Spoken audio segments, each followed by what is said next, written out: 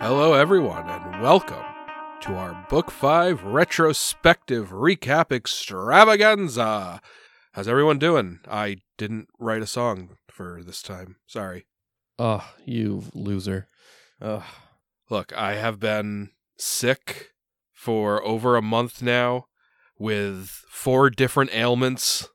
There are a lot of things on my list to do, and writing a song was one of the things that's still on there. I didn't remember that you wrote a song last time, so I definitely wasn't expecting you to have a song written. I've done a silly little parody every retrospective. Every one? Yeah. Yeah, and then you say, who wrote that, and who sings that, and I say, I do. And you say, you should keep it that way. It's like a whole thing. I don't remember. It's been a long time since we've done a retro. Oh, that's fair. Yeah, let's get into it. So Book 5 was all about going to Zopatl, the city of Yolispan. This was a very different book from the rest of Tyrant's Grasp. I think everyone would agree with me. Oh, yeah. It felt really short, but in terms of episode count, I mean, it was obviously shorter than Book 4, but do we have a breakdown? Matt, do you know off the top of your head how many episodes Book 5 was? Book 5 was 30 episodes. Yes. I was like, I remember I actually broke this down. I don't remember exactly which, what chat it was, but one of the chats on Discord, I remember I actually broke it down, like exactly how many episodes each book was for Tyrant's Grasp and for Skull and Shackles. I think it's our third or fourth longest book, right? It's up there. Like, our Tyrant's Grasp books have been, on the whole, a little bit longer than our Skull and Shackles books, with the obvious exception of Book 4 of Tyrant's Grasp, which was massive on episode count. Yeah. I thought 30 was about the new average. Like 25 was the average for Skull and Shackles, and then I feel like 30 was the average for Tyrant's Grasp, with Book 4 being the obvious outlier. Aha, I found it. So, Book 5, I think, ended up about 31 episodes. Book 4 was 45 episodes. Books 1, 2, and 3 were all right around 25, 26. For Skull and Shackles, we had Book 2 was 30 episodes. Book 4 was 26.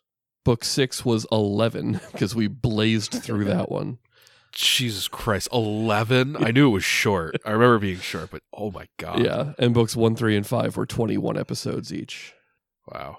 So tied for the second longest book. It is the second longest. It beat out Book 2 of Skull and Shackles by like 1 episode. Oh, I thought you said one of them in Skull and Shackles was 30. It was, and Book 5 of TG was like 31. It was 30. I just counted it the other night. Oh. So, yeah, let's get into let's start with some questions. Let's start with at the top. Salamander. Did Teoblith ever think about trying to use Erasni's heart in some way? Well, I Heart think or lungs? I think beyond the mechanical benefit of getting, I think, improved iron will from it, I don't think he ever really thought of trying to use it, because he only really ever interacted with Erasni on any meaningful level at Rogiar's house, and they had other issues to deal with in that moment, and then it kind of got lost in the shuffle. But I think for the most part, Teoblith was definitely holding on to that more as bragging rights than anything else. Yeah. And as far as using Erasni's lungs, it was, while it was an artifact, it was mostly passive in its function. Like it granted some passive bonuses, very good bonuses. But as far as using it, there were a couple like implied like not really covered in the rules per se uses that they could be used for eventually. like while Teoblith had them, and then later, Uhtred didn't get them until book 5, but while Teoblith had them, Erasne could just she could just spy on him with absolute ease.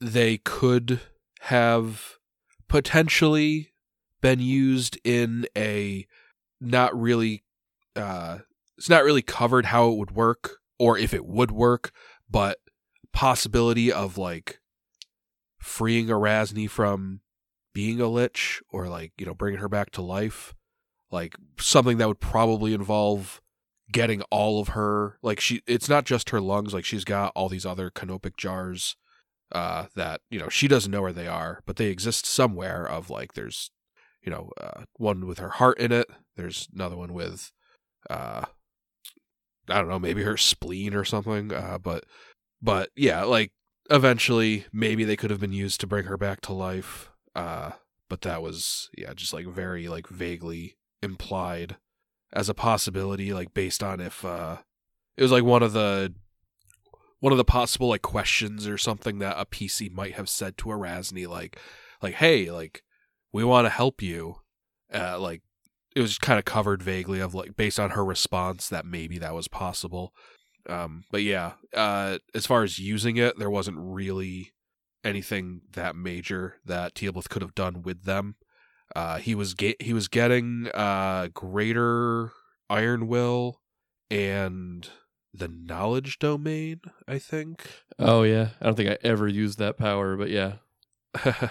Let's do another question here. Josh from Discord, Salamander's question was via Discord also. Josh from Discord asks, Nessie had more going on than just being a Ravener, right? I'm guessing the gold-plated template. Yes, Nessie did have more going on than just being a Ravener, but not all that much. The gold plating is the extra thing. Nessie was an ancient black dragon, I believe, turned into a Ravener, and then the gold plating gave Nessie spell penetration and improved spell penetration. And then, while wearing golden plating, Nessie's natural attacks count as magic for the purposes of bypassing DR and striking incorporeal creatures. Dragons lose their DR magic, and it becomes DR good.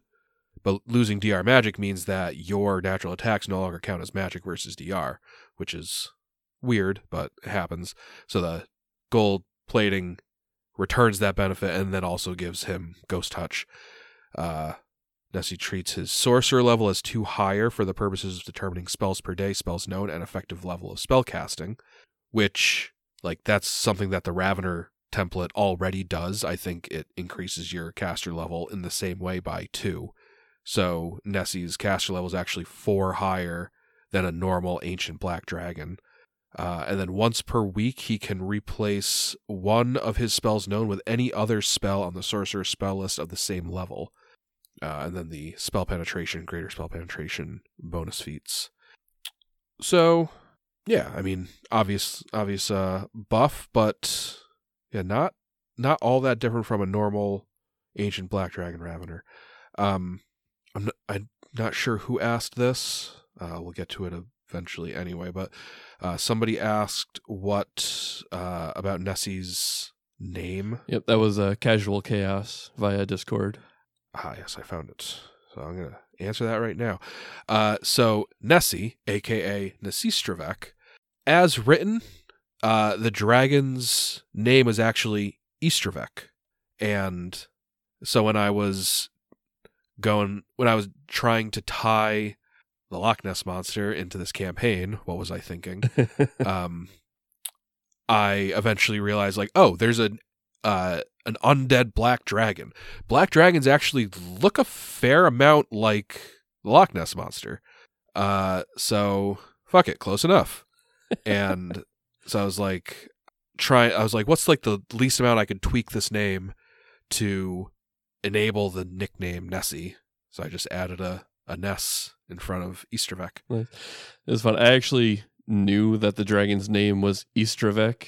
Like, I found this out not too long after Nessie appeared, because I was playing the game on Steam called Pathfinder Gallowspire Survivors.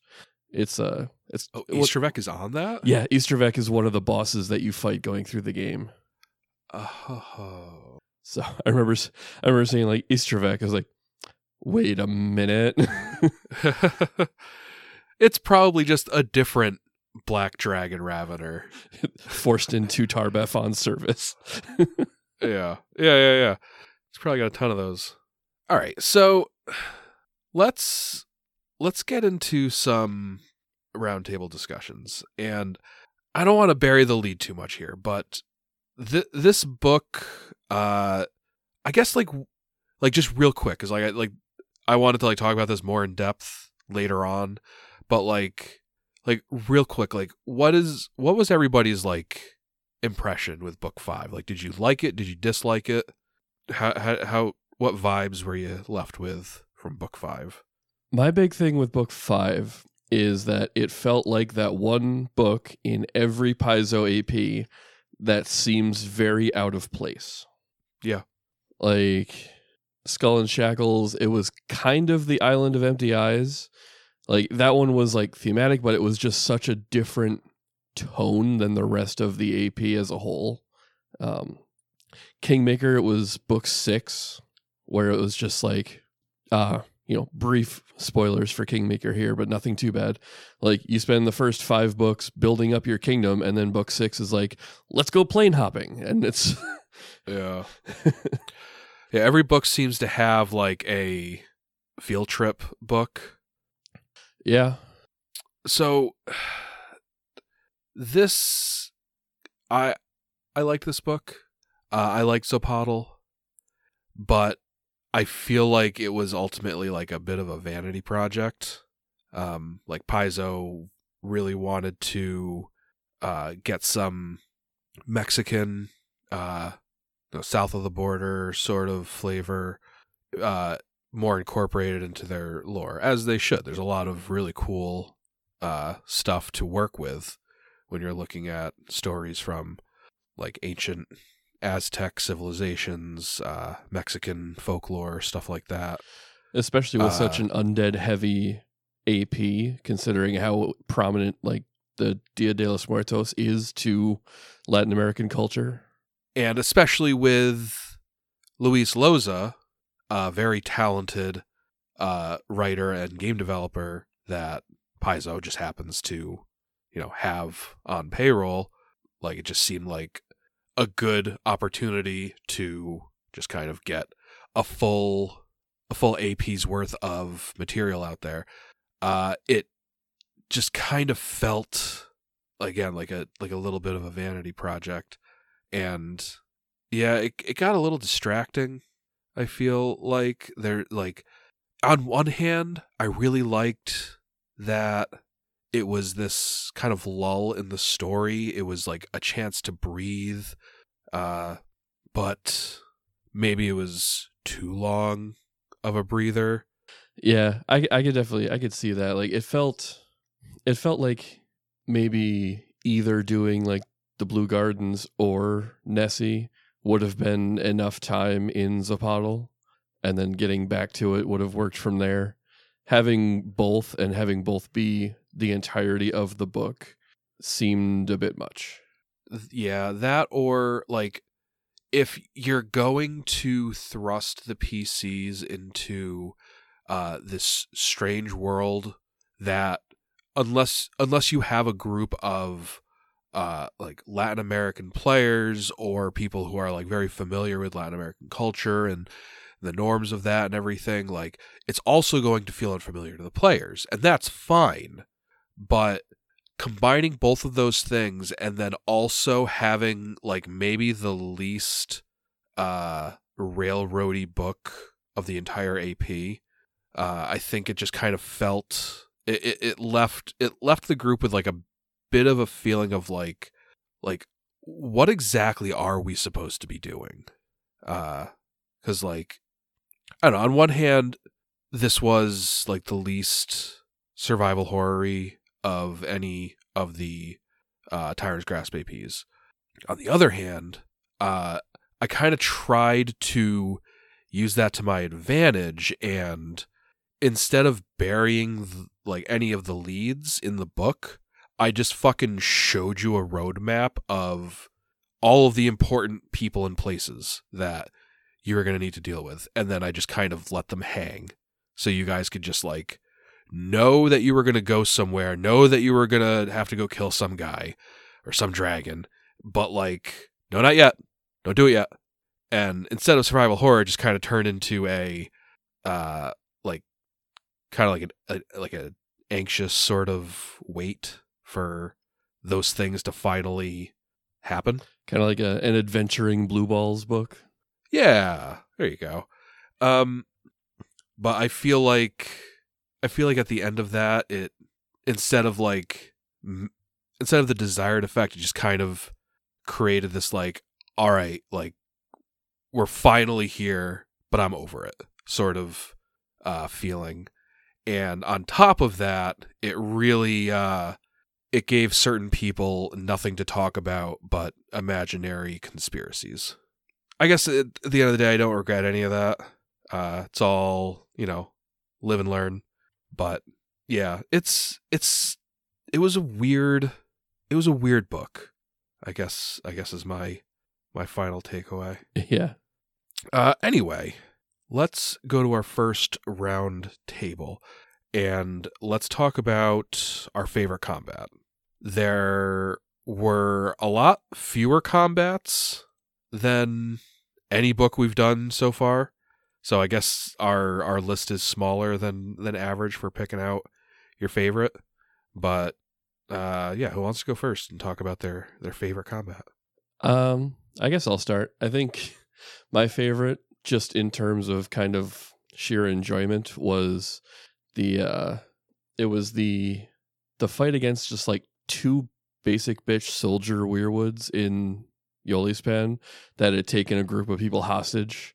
And it was one where like I was just able to just kind of give Thalias his like shovel bonus, just give him like a pat on the ass and go get him, champ, and just watch. That marked, I think, like the first combat where Teal'c kind of like became the like silent spectator that he had wanted to be in all of book 4. Yeah. That's funny that was your favorite combat, but I guess that fits. Like you said, there weren't a ton to choose from, and I feel like Valbar never really got a chance to shine in any of them. So yeah, besides like the last handful of combats, that's the other thing. Like most of the combats in this book were like pretty easy. There are obviously some outliers, one where a whole PC died, but yeah.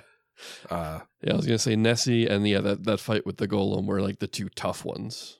Yeah. And there was one that we avoided that would have been really tough after that. There were so many that you guys avoided. I'm gonna talk about some of those in a little bit. Who wants to go next? I will. The one battle that comes to mind is what was the guardian creature that was outside of the moss golem? The moss golem. Honestly, I love the aha moment of, oh, this is what my cards do. It's just in general. Oh no, that was the incomplete Tsitsi Middle. Yeah. Outside Tumaha Mountain. Yeah, outside the pyramid. Okay. Sorry, I was talking outside of the Blue Gardens. Oh, yeah. Sorry. That was my bad. Saying who's the big motherfucker outside the dungeon does not really narrow it down to Tyrant's Grasp. Yeah, I'm definitely going with the Titsumito fight just because of the aha. Oh, look, this ability I've had since my character was created that I've never used. Seems like a classic myself. Yeah. Yep, for sure. Nick, you got a favorite combat? I think I'm going to go with the fight in the basement of the Blue Gardens where Teoblith got his heart ripped out, but then was like, fuck you, now I'm going to blow you apart with your own cannon toy. Yes. I kind of forgot about that, like, because, like, Teoblith died in, like, a spectacular fashion. But, like, yeah, there's that whole, like, yes and aspect of Teoblith's death. Such a weird thing. We had a golem for a minute. Yeah, that was really cool.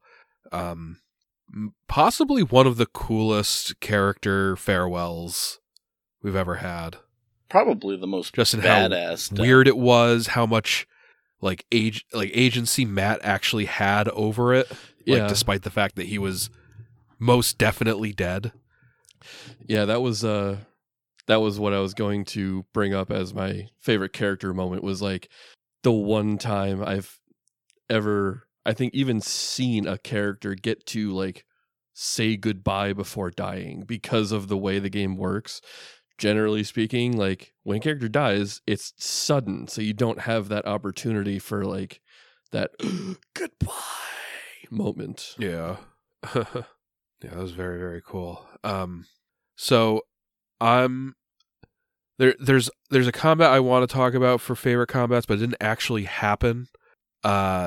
So my first answer is going to be the Moss Golem fight.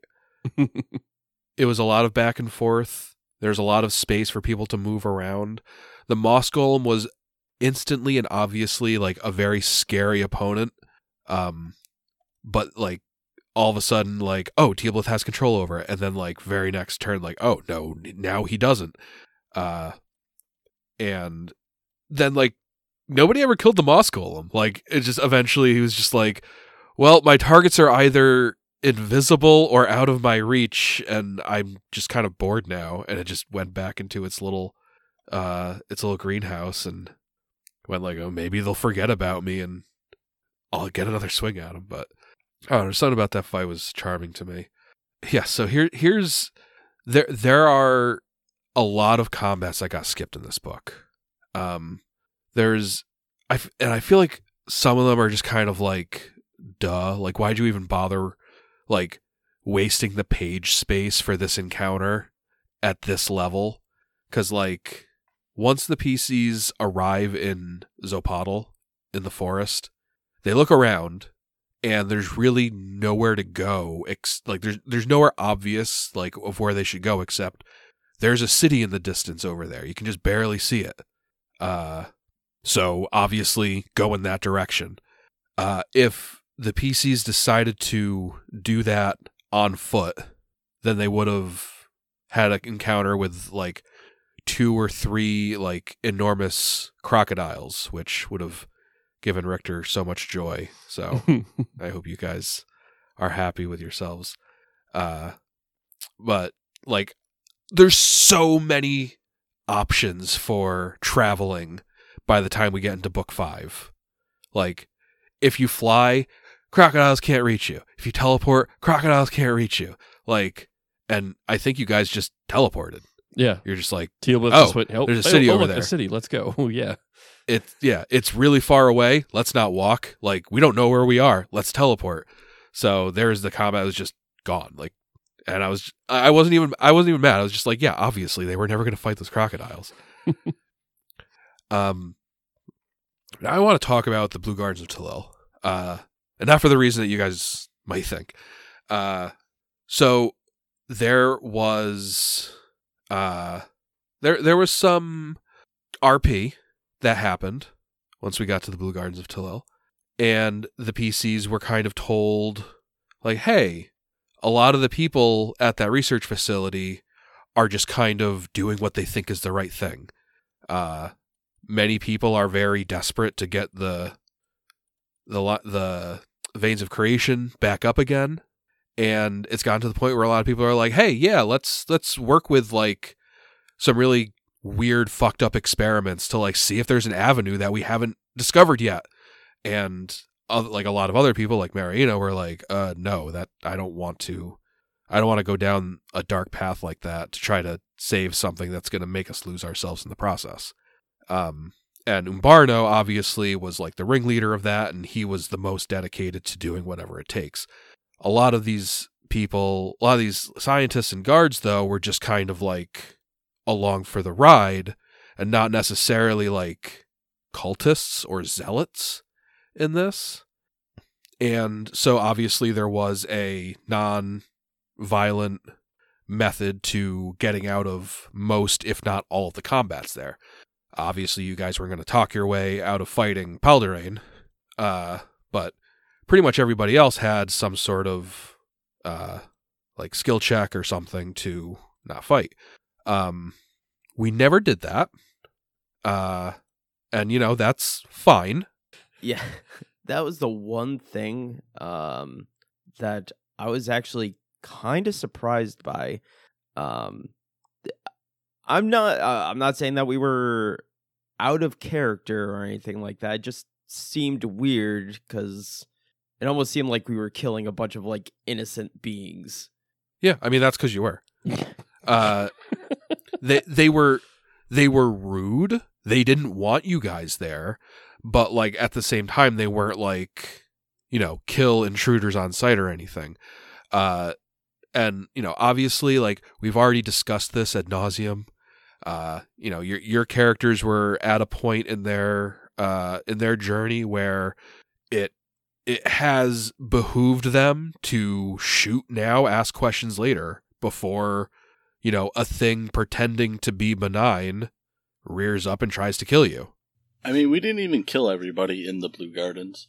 Right, you didn't, and that's what I'm leading up to, because. Now, as the Blue Gardens is written, it's filled with scientists and guards who are just doing their thing. They are very focused on their work, and they just kind of take breaks to eat and sleep, and besides that, they just stay in their stations and they, do their thing. If the alarms go off, like, they might be a bit more twitchy or leery if somebody interrupts them, but otherwise, like, almost none of the groups of NPCs are going to be like, what's that alarm? I need to go check that out. Like, they're mostly just kind of like, will someone turn that alarm off? I'm trying to work. It's like when a fire alarm goes off at your job, you're like, oh, now I got to walk outside and stand there for 5 minutes while there's nothing happening. Yep. Shit. Like, am I going to get in trouble if I walk to my desk in my coat first? So now that's how it's written. And the book kind of is written with the assumption that maybe the PCs talk to these people and convince them to go home. Maybe they don't, and they fight them and they kill them. Now, you guys got into the fight outside, which was the werewoods. The werewoods were kind of an odd factor in there because they weren't really scientists. They weren't really guards. They were kind of treated as like secondary staff, not quite servants, but like just not really respected like the same way that the guards and the scientists were. And even though like they can't be mind controlled because they're werewolves, that's like their whole thing. Being grown there and in like the way that they were predisposed to like favoring Umbarno. So they were more like his like personal police force. So they, more than anybody else, would have been like more hostile towards you initially. So you guys get in the fight outside. That kind of sort of bleeds into the fight inside. Like the one werewolf goes in. He alerts like the first group of scientists and guards that he can find. And they're just like, oh, there's an intruder. All right, well, let's head him off. You guys fight those people. And then, like a minute goes by, another group of guards shows up, you fight them. One guard was left alive. And the characters decided that the best course of action was hide all the bodies in a closet in an empty lab, but make sure you put the living guard with the corpses under the corpses. Yeah, but that was tongue-in-cheek, my guy. That was like us, the players, being like, haha, funny. It felt more like I'm going to say this like it's a joke, but also gauge everyone else's reaction. And if everyone's cool with it, it's going to happen. I disagree. I don't think it felt like that at all. Like, I bet you if you go back and listen to the recordings, I'm not even using Uhtred voice when I'm saying that stuff. Regardless of if he was buried under the corpses or not, that closet was where he was left. He eventually woke up. He was just knocked unconscious with non-lethal damage. But yeah, so he wakes up, freaks out. He sees the corpses of his coworkers, and goes and tells everyone. Like, the alarm's still going off. He's like, there's actual people infiltrating the Blue Gardens of Talil. They killed, Billy and Sarah and Ned. I don't know where they are. So now everybody is like, oh shit, like, we need to actually be on high alert for these people. Meanwhile, the PCs were in the basement where it is locked and you can't get to without a special key that is hidden upstairs. And Umbarno specifically says nobody's to bother me in the basement. So nobody thinks to go down there. The PCs come back up the next day. And meanwhile, the staff had worked out this plan. Like, we don't know where these people are, if they're still here, if they're long gone. If they're long gone, good riddance. If they're still here, we need to make sure that we can defend ourselves. Now, luckily, the PCs read the mall map for the Blue Gardens of Talil in the Nexus room, and they're like, oh, the room that we want to go to is right here. Here's a direct path to it. We can go there, get what we need, and then we leave. And that's what happened. And they didn't encounter anybody else. But if they had, there was upwards of a dozen NPCs. Oh, that would have been one hell of a fight. They were all the guards and the spellcasters that you guys fought, that were trip crazy and chain lightning crazy. And as soon as one of them spotted you, assuming it was a caster, and I think there were more casters than guards, immediately Dimension Door to another group of NPCs goes, intruders are here, this is where they are, spread the word. And just boom, boom, boom, everybody starts alerting everybody.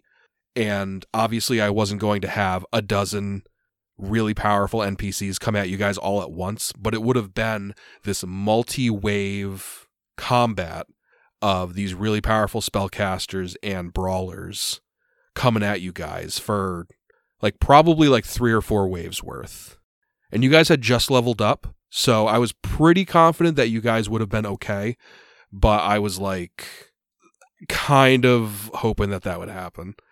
I mean, from a PC perspective, I will say I get where you're coming from, Nick, but from my point of view, it was we visited that closet multiple times. It was canon at that point that we did bury a living person at the bottom of a pile there. Extra, oh, let's put the knife in his hand, write the note, that wasn't really role-playing. That was out of game, just us being us around the table. But then to try and take that extra stuff and apply it in-game to, the characters themselves, I just disagree with. Yeah. Either way, the fact that the guy woke up in a closet full of his dead friends was more than enough to justify the reaction that Alex was talking about. Well, I disagree. That's all I'm saying. I don't see it that way. What should his reaction have been then? No, I don't disagree with his reaction of alerting people. Oh, okay. I imagine the people that we left in the bedroom probably came out and were the ones that found him. I just was saying some of that stuff was in that encounter was an out of game thing versus an in game thing, and it feels like it kind of got mixed. I mean, you're right about that. If you didn't actually intend for that to be canon, I didn't realize that, and I think the reason I didn't realize that is because leading up to that, it was I was like, all right, guys, like, who's ready for some like compassionate role playing? Like, we haven't gotten a chance to do that yet this campaign. You're like not you specifically, but like as a group, you're like, we kill them all. Yes, we kill them all. I'm like, oh, I mean, these guys aren't like hostile or anything. You're like, yeah, no. Like, we you don't understand. Like, we kill them all. Like, and I'm like, oh, all right, yeah. Like, yeah, like, look, we are numb and cold at this point. We kill them all. And then, like, after the fact, you're like, we hide the bodies in the closet and we leave the survivor under the bodies. I'm just like, all right, we might as well. Like, it kind of tracked with like how that entire sequence of events had gone up to that point. But like, if you didn't mean for that to happen, like, yeah, like that's my bad. I didn't realize that, but that's like, that was my train of thought. Let's jump back to another question. Povo asks from Discord, was Nessie fun because of the challenge or just extremely frustrating? I'm genuinely eager to hear everybody's response to that. I found very little fun in that combat. Yeah, it was mostly an exercise in frustration for me, but I think that had a lot more to do with a lot of the extraneous factors that went into it. Like my character not being able to fly at first, and then getting, what did I get, like exhausted from a crit failure like right away. So it was like I had just about nothing I could do other than kind of stand there and hope for a nat 20 and wait for Randolph to get in some good shots on it, or Thalias. Yeah. I think my issue with that combat was, and I think you said this, Alex, at some point through our years of gaming, that it's never more frustrating when PCs can't hit things. So like it's better to write encounters with like heavy hit points or can take a lot of shots versus nah, you can't touch me. Yeah. And that combat felt like we can't touch this guy. Yeah, that's a perfect way to put it. If the fight took the same number of attack rolls, but you hit most of them, and I just added hit points, it probably would have been an extremely fun encounter. Yeah, I think I'd agree with that, because then it would seem more like an actual like back and forth instead of just us like struggling, like scraping this gold plating uselessly. From a narrative side of it, which as the GM, I feel like that's always a part of it for me. I really liked that you guys almost literally couldn't hit Nessie. It was like out of nowhere, and just the difficulty spike was like insane. Zeno is asking on Discord what Nessie's AC was. In the book, as written, Nessie's AC is 41, and I didn't change it at all. Like the last fight you guys had before that was the Tsitsi Meadle. Incomplete Tsitsi Meadle, CR 17. Nessie was CR 18. So 1 CR higher than the Tsitsi Meadle outside. Nessie's AC was 41. Incomplete Tsitsi Meadle, 32. So, like, obviously, there's more factors than just AC when it comes to scaling CR. But, like, 32 is a pretty, that's a pretty fair AC for PCs of your level to be swinging for. Like, maybe, like, high 30s is starting to get, like, challenging. But to, like, just jump to 41, it was, like, kind of crazy. I think a more talented GM might have, even like on the fly, once they realized that that this was going to be a whiff fest, might have been able to whip up an imaginary. I don't think that's a fair assessment though of like a more talented GM. Like, and I think you did try and do that too, like on the fly in the middle of the combat. Like, I did I kind of like added the Deus Ex Machina Randolph buff for everybody. And there's not really a way you could have done that like people wouldn't understand what was going on, right? It's like, I'm clearly trying to put a quick Band-Aid on this. Like, I'd rather have a Band-Aid than nothing. Yeah. Like, well, what I was getting at was, like the thing that you said, where maybe if I had dropped Nessie's AC and just like given him like a big extra bag of hit points, it would have changed like the whole dynamic of the fight.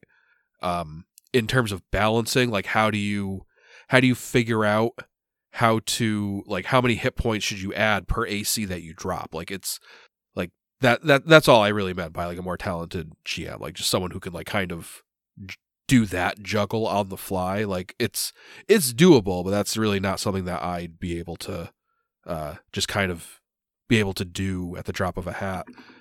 I don't know. That feels like a big ass without getting actual numbers to be able to do it. Like, did you know what Uhtred's max hit ability was? I'll be impressed if you do, because I'm not sure I know without looking. Joe, do you have a favorite combat you want us to talk about? Or should we You should come back move on to to me. the next category? Come back to you? All right. He's still getting his bearings. Yeah. Joe isn't feeling well, so he's having his us. Michael Jordan sick game. Did anybody have any other thoughts on Nessie? Fun or frustrating? I think I'm not trying to think if I like got all of my thoughts out on that. I really liked that it was this unexpectedly insurmountable fight. It was definitely a big like step up in difficulty from not only what we had faced before, but especially what we had faced in this book. Yes. I will say, like, once I think once Joe started hitting, and once I kind of figured out my spell book towards this thing, Yeah, there was a bit of a mix-up that- where Tom thought that it was immune to fire. That's why he wasn't using most of his like damaging spells. and even the what was it? Oh yeah, the kimono. But even the not the decapitation, the disintegrate spell. Yep. That I thought was necromancy, and I was just like, oh, stay away from that. And then, as it turns out, nope, that was not necromancy, and I was all right. I think that was like our one big failing when fighting Nessie was not adequately targeting its touch AC. Like everything we were trying to do was going either against just its regular AC or its flat-footed, and those were both ridiculously high numbers. Like we never really exploited the fact that his touch AC was like a 12. Actually, now that you mention it, I already told you what Nessie's full AC is. Nessie's AC is 41. Nessie's flat-footed AC is 41, and Nessie's touch AC is 11. Yeah. Between size penalties and not having any decks and all that. So yeah, definitely any group that could reliably like dump trucks on touch AC would have definitely had an edge against Nessie. I hesitate to say that if you guys if one person was able to reliably hit touch AC, then you'd have been fine, because all that would have done is make Nessie go, oh, I should kill you first, and then just Right. unload. Because that was the other thing that made that fight so hard. Is Nessie came to play. Yeah. He had plus 34 to hit on his bite and claws, plus 32 on his tail slap and wings, and yeah, and his attacks were insanely strong. Bite was 2d8 plus 19. It goes down from there, but not by a lot. And then the breath weapon, you guys were well prepared against the acid. You did a good job with that. But even then, the breath weapon was still reliably dealing 30 damage to you guys, even after resistances. And then you've got the negative level, or 2 negative levels, that you've got to deal with on top of that. It was a scary fight, and you guys hadn't really had any scary fights in Book 5. So it kind of felt like Book 5 was just I'm going to take all of the scariness that I've been spreading out over the past books and just put it into one guy. And yeah, from a gameplay perspective, made it frustrating. From narrative perspective, I thought it was rad as hell. But yeah, if I was able to comfortably kind of make that adjustment of lower AC, higher hit points, I think that would have gone a long way to making it rad as hell gameplay wise too. Let's do another question. Josh on Discord has another question. After several of the fights in Book 5 were set to easy mode, and several from previous books due to crit card effects, have you guys considered only doing crit cards on natural 20s? That way they kind of still feel special, but don't trivialize every other combat. Well, I'm a little confused, because I don't remember a single fight in Book 4 that got set on easy mode. And the only two that I can really think of in Book 5 was that, like, giant boar in the, that was, like, rampaging through the city, and the guy that we fought in Timbaha Mountain, like, the night we were resting after Nessie. So, I don't really feel like the crit cards have put, like, those are the only two combats I can even remember that them making it easy mode. I had kind of been thinking about this one too, and I think I'm more concerned about how badly a crit fumble, like, ruins your entire day than the crit cards being too strong of an effect. Because for the most part, the crit cards are adding fairly minor stuff. Like, especially that most of them are undead. Yeah, like the fact that we're facing a lot of stuff that is immune to most of these effects is a big part of it. But I don't know, other than the occasional decapitate or, you know, severed spine. Which has only happened against PCs. Yeah. But yeah, outside of that, like, I don't know, it feels like the crit effects very rarely turn the tide of combat. Like you said, there's been a couple where they do just kind of end the fight right there. But for the most part, I know I already mentioned in the Nessie fight, there were two. Like, Uhtred dropped his scimitar. Like, it was a crit fail so bad his locked gauntlet dropped his scimitar. And then the one that Valbar got that made him exhausted. So, like, those were much more debilitating than I think we ever get a benefit from the actual critical hits. That, and, you know, now that we're level 15, 16, now that we're in book 6, because we leveled up at the end, like, those critical failure cards are really, really difficult to avoid now because the DC is set at whatever the AC we're trying to hit for the crit fumble. So, like, in the case of Nessie, that's attempting, like, a DC 40 will save or reflex save to try and do something, which is functionally an auto failure. And I suppose it works both ways, too, because then when we get a critical hit effect, and Uhtred's got his ridiculous, like, plus 17 to crit confirmation or whatever, there, you know, the enemies are also getting a like, DC 17 save, or DC 40 something save to try and resist some of these. But to Tom's point, we're fighting a lot of undead things, so, like, don't have to make fort saves, like, can't take the ability, like, all those stuff. So it does feel like the crit fumbles are, like, really devastating. Because the crits are not really that devastating, but every one of those fumbles is like, you're about to have a terrible day. Yeah. I remember it could almost reasonably be placed on a crit fumble as the reason why Randolph died in book 4. Because Teoblith crit fumbled and, like, severed his bowstring, had to spend an entire round restringing it. And I'm not sure if he would have been able to take down that thing in that time, but it definitely gave it more time to just wail on Randolph and take him down. So, Alex had to step away. He's putting his daughters to bed.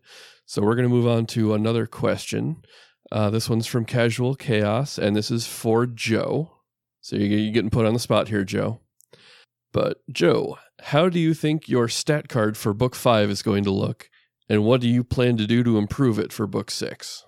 All right. First, what's a stat card? Like your, I assume like your stats, your hit rate and your damage output and everything else. Yes. Okay. I feel pretty good, except this Hierophant business seems like I should be doing that instead of what I've been doing. Do you think you're likely to? I don't know. I really, really like bashing people with a shovel. Like, really. I mean, you can still do that as the Hierophant. Yeah, no, I know. He hasn't done But it it's yet, like, so he doesn't really believe he can still do that. Yeah, it's like, I know I can do it, but then it's like I'm the Hierophant and like people are dying around me, so maybe I should do that instead. Because your action economy, right? I mean, you only get to do a certain number of things per round. I don't know. I want to play the Hierophant more because it's like so powerful with the new 6th level spell, and then all the healing and all the other utility, and I can still be, not full power in the attack department, but like pretty close. But it's just full attacking with the shovel when you're hasted, when you're inspired, when you're got tricks planted in you. It's just like when you really pile all that on to get, when you're enlarged, when you're, you know what I mean? It's like it gets crazy at our level now. It's so hard to be like, I don't want that. I want to do 70% of that, or it's like, no, I want all of it. So that struggle really is a real mental struggle every morning when I wake up as Randolph. Like, I don't know. I think we're gonna keep shoveling people in the face most of the time. I don't know. Well, at least he's honest. Let's move on to another roundtable discussion. Unless Joe had a favorite combat he wanted to touch on before we did so. I gotta think about that. I wish I heard all your guys' favorite comments to know where we've been with all this. Yeah. Mine was the Moss Golem. Tom's was the Tsitsi Meadle because he finally started using his hero cards. Yeah. Nick's was Umbarno, I believe. Yeah, where Teoblith died. And mine was yes, that was fun. Mine was like the fight against the 2 basic bitch Weirwood guards, where he just kind of like enhanced your shovel, gave you a smack on the ass, and said, "Go get him, champ." Yeah. Yeah, that was the one where Thalias trucked so hard I had to put that Vegeta clip from Team 4-Star. I like the kimono thing was one of my favorite like instances in like when that happened. I thought that we had a big bad in a sack and we were gonna I was gonna just unload and like crush this big bad and have like a victory lap and everything was gonna be so gravy, and that's not how it went at Me all. too. At all. I thought at the end of that session, I was like, we're all dead. Now we've fucking done it. Like, it's over. So it was like my highest high of optimism and then my lowest low of thinking that it's all over. So that's actually, so we already talked about like Nessie, like frustrating or fun. Everything else about Nessie aside, like what is everybody's thoughts on not the kimono in general, but that specific use of the kimono? Worth it or not worth it? I love it. I wish everyone was trapped in a kimono, and then when they came out, we got to beat them to death, for lack of better words. Yeah, that was definitely the right call on Nick's end. It was just a very unfortunate 16 rounds Yeah. later Yeah. where it had no business to do that. No, it was definitely the right call for Nick to use that. There are a couple other points in the fight where it also would have been a good time to use, but like Yes, that was there was no flawed logic to Nick using the kimono when he did. Yeah, that's what I was going to say. Like in hindsight, there may have been a more opportune moment to use it, but like I absolutely cannot fault him for using it when he did, just as a way to reset ourselves and be like, "Oh, this will be tougher than we thought." Yeah. And like that was just the worst rolling on my part that like turned it into that. But like there's like a real possibility, depending on what you guys are up against, where you're like, oh shit, we need a reset. Like kimono activate. But like on mine, I'm like, oh, this guy's got like a -1 in intelligence. He cannot escape the maze, and you guys are going to be waiting for the next 10 minutes. That's what I don't understand about the kimono, is like, I'm going to put you in jail, but I don't have the key to let you out of jail. It just seems weird. Yeah. Well, I mean, I feel like that's the balancing to the fact that there's no save to it. Yeah, like it's not a dismissible effect. Like you put him there. There's nothing you can do about that as long as you pass the spell resistance. But then it's just kind of a matter of the rolls of when that's going to happen. Like, and I don't want to like scare you from ever using it again. Like, I don't think I'm not. I don't think there's a lot of like extra powerful baddies that you're going to want to use it on who have a negative in intelligence. But like, yeah, that's a possibility that can happen. Like, that's kind of like what makes that item, like on the surface, it's like, this is a foolproof, like no regrets ever item. How could I possibly go wrong? And then like you look at it and you're like, oh, there's actually like, this could just become like a bad time. And not like, oh no, like everything went wrong, like we lose, like TPK because, you know, the kimono went wrong. Like the worst thing that's going to happen is you guys just run out of clock, which is mostly just going to be an inconvenience for you guys. But I guess the possibility being present that the kimono could take you guys out of combat for 10 minutes just because the person you trapped in there is too stupid to find his way out is like wild. Yeah, it was just so damn funny too. Like the stakes could not be higher, and then like normally when that's the case, there's not this level of absurdity and humor. Normally it's like, all right, like let's get this done.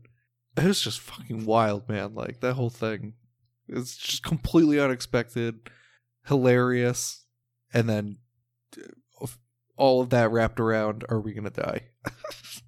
Okay, so let's move on to funniest moment. Who's got a favorite funny moment they want to talk about? I have two off the top of my head, but I have a feeling someone else will pick one, so I'll go with the other. And it's going to have to definitely be when I first took control of the Moss Golem, because I could just hear the disappointment and the salt in Alex's voice when I did it, and it just tickled me so much. That was awesome. Happy to help.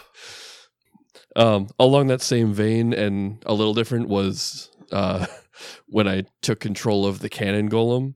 That obviously had a much different outcome, but like just Umbarno's just sheer like, what the fuck is this? And then being able to like almost kill him with his own golem despite the other outcome. It was a really funny moment. Yeah, I'm a big fan of you taking control of Alex's toys, and then the ensuing craziness that comes from it. You can't really call it a moment, but I think Arginus's 9 to 5, all of that was really funny. It was definitely left field and what the fuck, but like at the same time, it's like he's got the weight of trying to, for all intents and purposes, save the world. But God damn it, he's got to show up for work the next day. Like, yeah, that's definitely like, it's like I made the comparison like in like at the time, but it's literally like the Avengers are like, time to go kill Thanos, and Captain America's like, wait, hold on, I got to go work my shift at Starbucks. I can't be late again. And it's just like, what are you like? How could you possibly find that more important than the shit that we have to do? Easy. That specific NPC was Arginus's lifeline to like the real world, right? Like what he's gonna go back to when he's done with this. That was the original plan. Once again, just set up a normal life and be on his way. But he no longer has that ability. Why not? He could Greater Kitchen port back to Vorcente anytime he wants. Greater Kitchen. Yeah. That's it. That brings up my favorite point is Alex setting up the Rick and Morty scene. You asshole. Fuck you. That was my other choice for funniest moment, but I figured someone else would pick that. I'm going to be very honest about this. I did not remember the fact that you put a punishment in there. I didn't even know that you put that you were going to say one of these times it's going to get you. And I was like, all right. Like I took that as just an offhand comment. Turns out. I think he was baking on that. Yeah. No, man. Although rarely. Go ahead. Sorry, I do have a question, and this was on my mind. What legal source did you use to make that happen? Well, teleport trap, I believe, is from Inner Sea Magic, and then the look at this asshole was just a magic mouth spell, which I think is a core rulebook spell, and then just I didn't bother looking up a specific spell, but just generic pyrotechnics for the fireworks, and then I think just a greater illusion, some sort of illusion spell for the like the trumpets and shit, and then all of that was just kind of like locked and loaded with a contingency spell. Yeah, I don't think it would be the contingency spell, but some sort of I think it was programmed illusion or something like that, where you kind of just set the circumstances for when this illusion begins, and the magic mouth you program when does the mouth activate and what does it say, and then from there it was just the fireworks and shit, and the trumpets was the programmed illusion. So I mean, yeah. It was all by the books, Tom, I promise. It's gotta be sure. Yeah, that said, rarely do I find myself actively plotting some petty comeuppance for a PC, but I mean, I made that warning as Mariana, and then at some point after that session, I was like, all right, well, what? She said it. What's she going to do? It was just so well deserved too. Also, him bringing Rogyar into it too. It's he's just an agent of chaos where you're in Arginus's path, and he's gonna just do Arginus. Just gonna pop up into your even kitchen. If you're not in Arginus's path. Yeah, you could be so out. You could be tracking his movements and be like, all right, I'm out of the way. No, I do have. That's what you think. I do have one quick second one that I would like you to kind of spiral into a little bit. The alchemist land that you can only get into accidentally. That was mine. That was going to be my moment that I was going to talk about. So I'm happy to spiral into it. I really was curious about this one because I just find it funny. Me as the person, I would have been genuinely excited, but RG, I could totally just see an RG just, oh, god damn it, wrong place. And so what made it so good for me is how miraculously quickly and fluidly I was able to kind of get all those pieces to fall into place. Because initially it was just it wasn't Arginus failing at teleporting, it was Thalias. He was like, I'll get us there. Teleport. Oh, I got a 97. That's really good, right, guys? And everyone was like, no, you want low. Like, all right, well, I'll try again. Oh, 98. Wow, what are the fucking odds? Yeah, that was super uncool of you. Imagine succeeding that hard on a D100 and getting punished for it. Like, what? I know. It is weird. Usually with D percent rolls, it's almost always the higher the roll, the better the outcome for the roller. For some reason, teleport flips that on its head. I don't know why. But yeah, then Arginus is like, I got this. Greater teleport, auto success. And like kind of like meanwhile in the background, I'm like going through the gazetteer of Zopotl, like looking up like where's like it could have just been like, all right, you accidentally teleport to random semi-related places and then you wind up at Tumbaha Mountain or Blue Gardens until I don't remember which place you were trying to get to at the time. That was Tumbaha Mountain, I believe. Okay. But yeah, it could have just been like, all right, like we don't need to define what it happens exactly. But like, I was like, let's just see if there's a place that works, two places that work.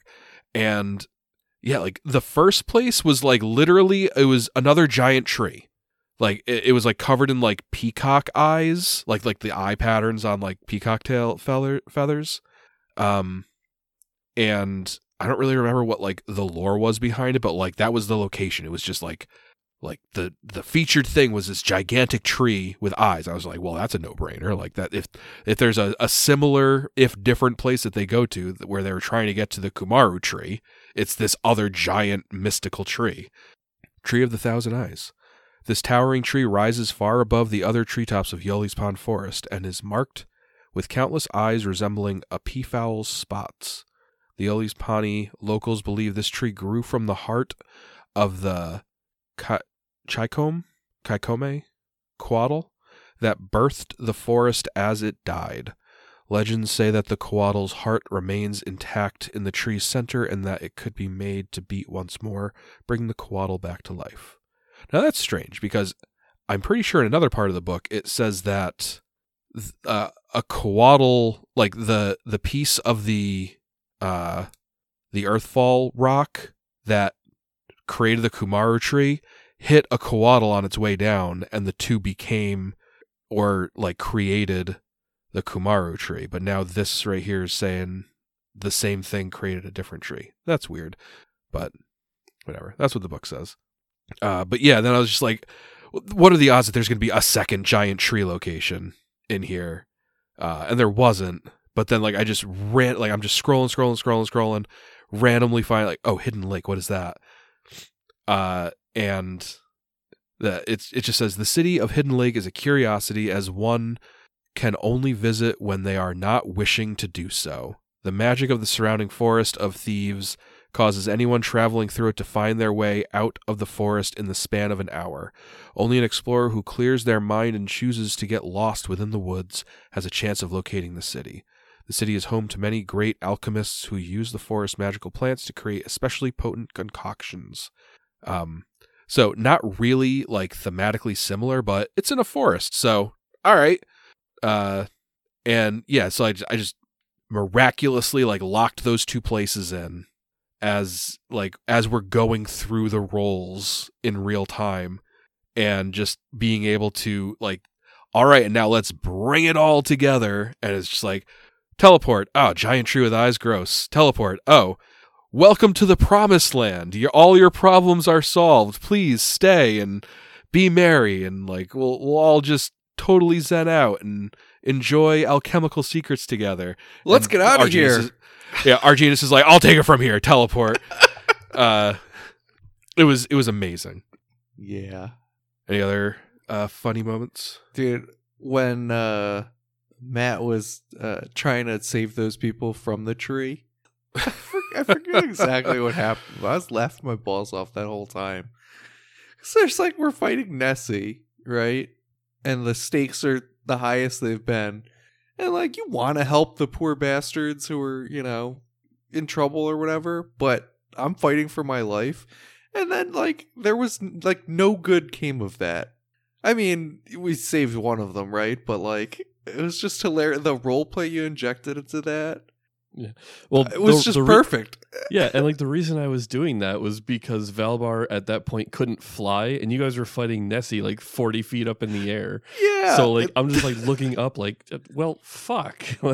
Oh look, someone I can untie.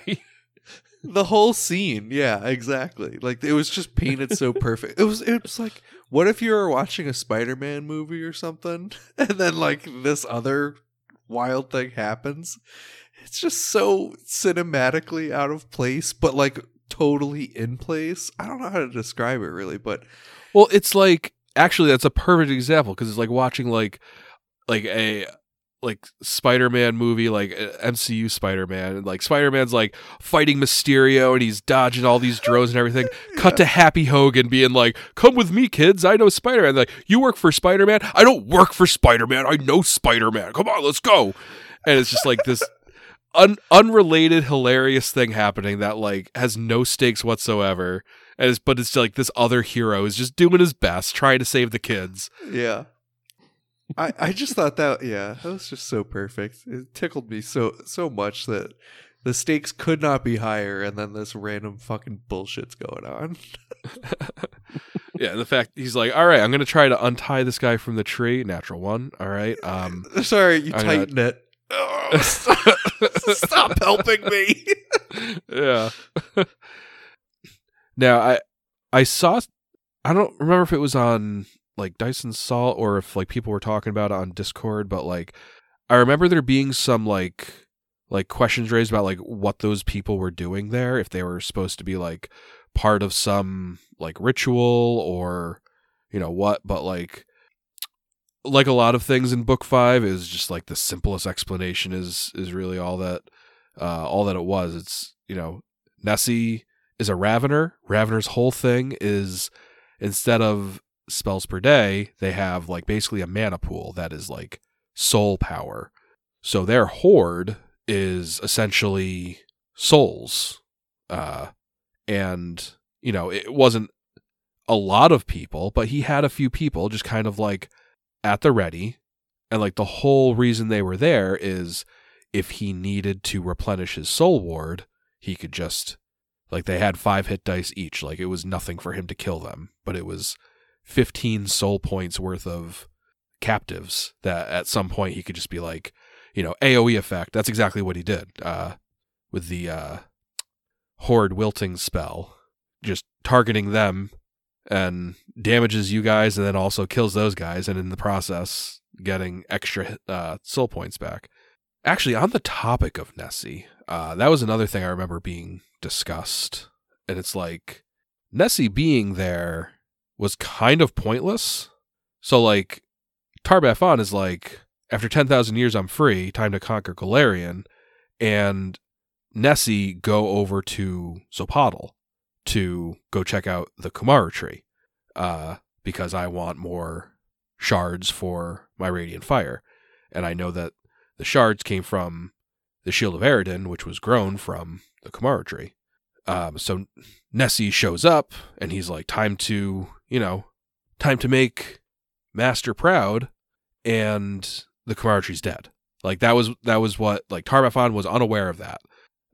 And Nessie is a very powerful dragon in terms of being able to fix a god tree, not very qualified.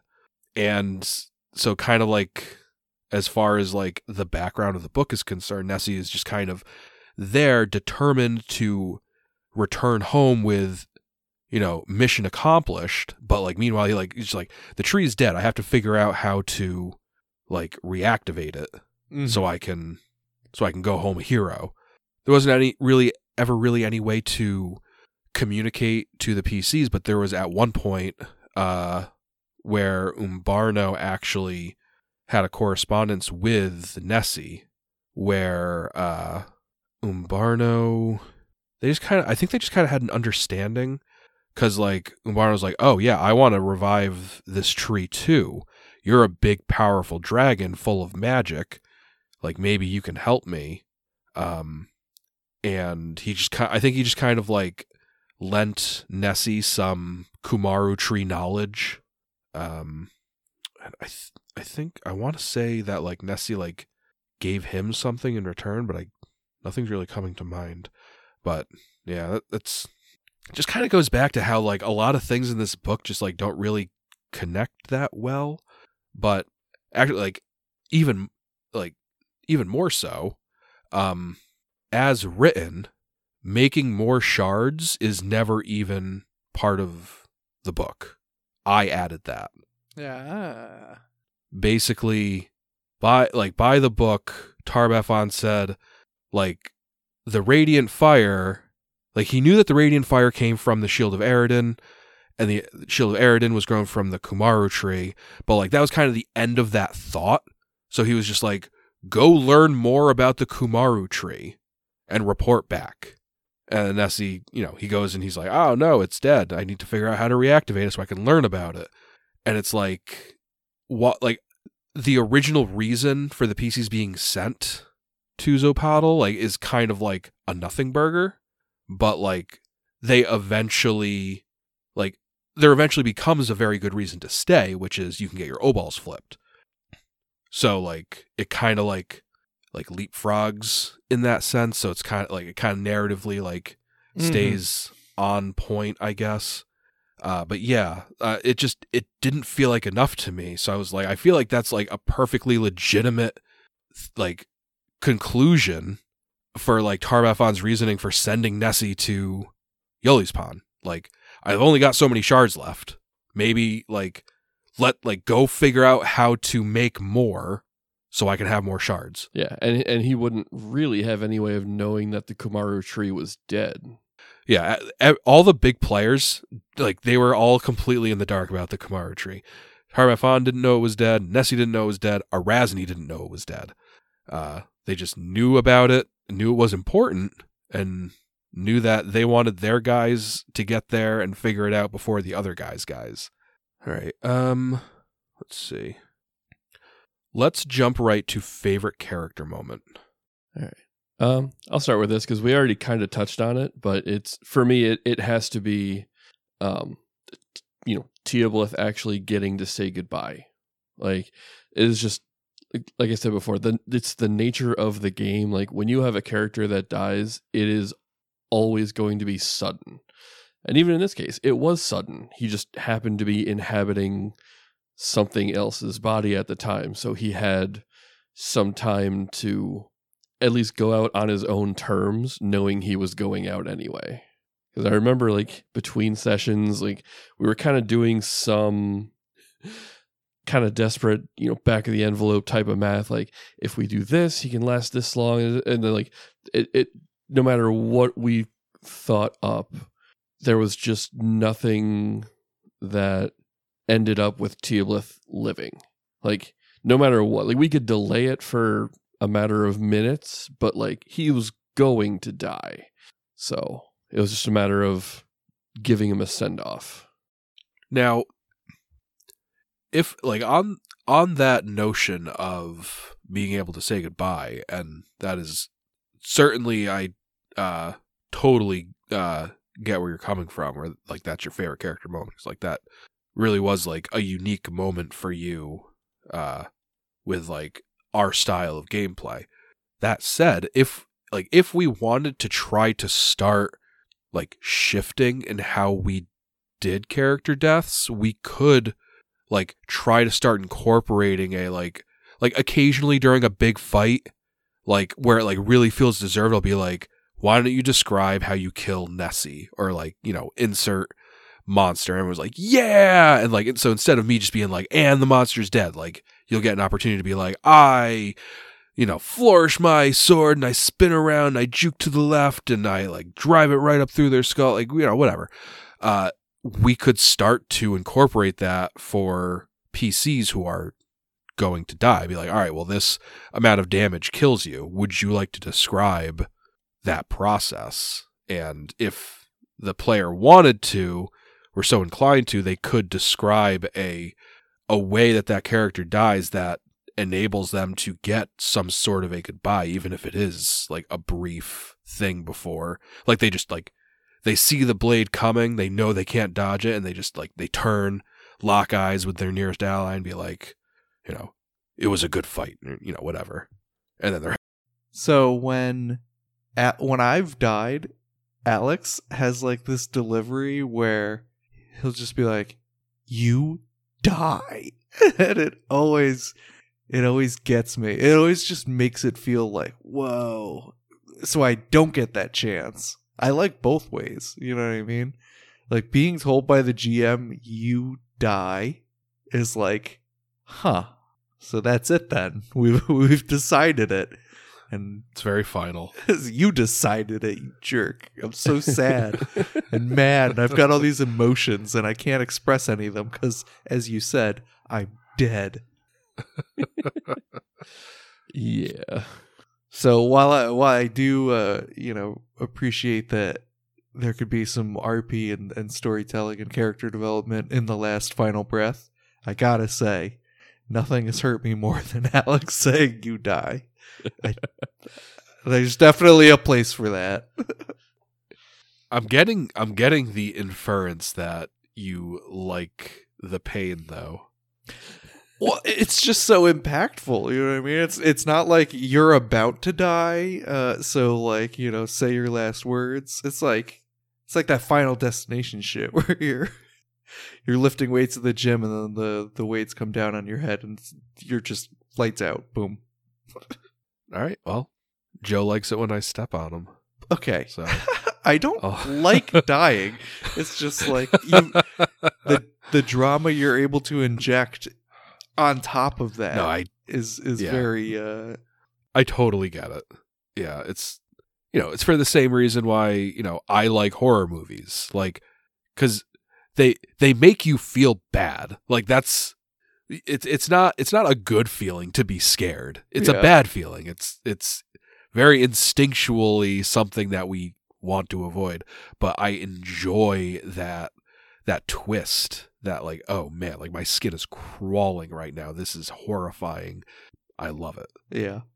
Yeah, it's a very memorable moment for sure. I'm going to go next for favorite character moment. When you guys took down Nessie, his gold plating dissolved and turned into that was going to be mine. Haha. Bullshit. This is something that I added. Because like, again, like this book was a nice breather, but I feel like it was just too much of a breather. And this is just another step that I took to just try to keep like the main story like there. So I was like the gold plating's there, and I broke down the description of it, like told everybody what it does to improve upon Nessie. I left out the last sentence because it just wasn't part of the benefits, but the last sentence is, if the gold plating is removed, it crumbles into dust. So like that's already part of it. So I was like, hell, like maybe the gold plating is some sort of like contingent scrying focus for Tar-Baphon, and like as soon as Nessie dies, it just activates, and whatever Tar-Baphon's doing, he knows that his servant Nessie has been slain. So it was a cool moment. It was a nice, like, I don't want to use the word like breather, but like after that really intense fight, it was just this like talking scene. Mm-hmm. And it was also like, you guys had talked to his phylactery, and that was a intense moment as well. But like, this was your first conversation, your first words exchanged with Tar-Baphon. Like after 5 books, it was the first time you guys actually spoke to him. And otherwise, like, it wasn't going to happen until well into book 6. So it just felt like a good opportunity to get on top of that and kind of lay those seeds. And I was just really, this was like my favorite moment, because like I was personally just really satisfied with how that whole interaction went. Because like cool things were said on both sides. It was a good back and forth. It was mostly between Uhtred and Tar-Baphon, but like everybody said something. I think Thalias was mostly quiet, but like Tar-Baphon's like this, fantastic bastard. that is like just larger than life. He's super confident. He's super old and witty and like just always like I feel like he's just always got a quip because he's just been around for so long. Like you just kind of like learn that like that sharpness to social interactions. But like, and that's always like really cool when you implement it into a story. But like in terms of role playing, especially in a game like Pathfinder, it doesn't like it can fall flat really easily, especially when like a player says something really unexpected, and that happens all the time. Yeah. Like you guys definitely said a few things that I wasn't expecting you to say, but like I feel like I was still able to run with it in a way where Tar-Baphon kept that like confident, menacing air, and like there was never a point where I felt like the gravitas of that moment of his like presence ever really like deflated from the moment. And that was what I was afraid of happening. So I was really happy with the end result of that conversation. And even before, like a lot of times, like we'll have like a back and forth with NPCs and I'll be like, I felt like that was just really awkward and stunted, but like Matt will edit it. And in the final version in the episode that you guys get to listen to, it sounds good, but like in the moment it might be a little bit more awkward. But like even in the moment, even while we were recording, like it just really felt good. So Nick, what did you have to say about that? I mean, I agree with everything you said, but I do think for in terms of character moment, the most important thing of that encounter, like all of everything you said was kind of cherries on top, but like at least for Uhtred, kind of at least back to the beginning of book 3, understanding like Tar-Baphon is like the ultimate thing out there that we're might have to deal with. So having that first chance to like speak directly to him felt like when you're in a race with somebody and you finally start to pull up to the point where like, you know, they know you're there. That felt like a big character moment. Like we've been chasing and like, here we go. We're getting close. Yeah. Like all right, I'll deign to acknowledge you. Right. That is also true. And yeah, I really feel like in terms of the conversation, like beyond it just like being smooth and organic, I really like the stakes that we were left with. Like this is now like you can debate back and forth. Was Tar-Baphon like just kind of pulling your leg, making you seem like you didn't matter, or did he know you existed the whole time? Like who's to say? But like there's no doubt now that he's 100% aware of you, and like he's acknowledged like you're worth paying attention to, and I'm going to look out for you. It kind of like brings a whole new scope to the AP, where like you guys were just kind of like, in a lot of books you're just like chasing your tails, or you're just like scrambling to like get to safety. You're just reacting to stuff and just hoping that you can make the best out of the situation. But like this is the first time where it's like that's the end of the line. Like you're looking at the finish line. The finish line's looking back at you, and it really like it kind of puts the whole thing in like a new light. All right, who else wanted to talk about a character moment? For the most part, I think my favorite part is probably the ones that we already mentioned. I'm more of a comedy guy, so the idea of just going into somebody's kitchen, especially Rogyar's kitchen, with the undead god Erasni, was probably the top tier. Well, that was back in book 4. Oh, was that? Yeah. But like you did teleport into Rogyar's kitchen though. Yeah, all right. Yeah, anytime that we teleported into Rogiar's kitchen, that was always fantastic. Except the fact that we had to deliver such devastating news. Potentially devastating news. I think I have a character moment that I really liked with our genus, and it was in during the out of body experience when we were getting like our obols flipped. Was that in this book? What?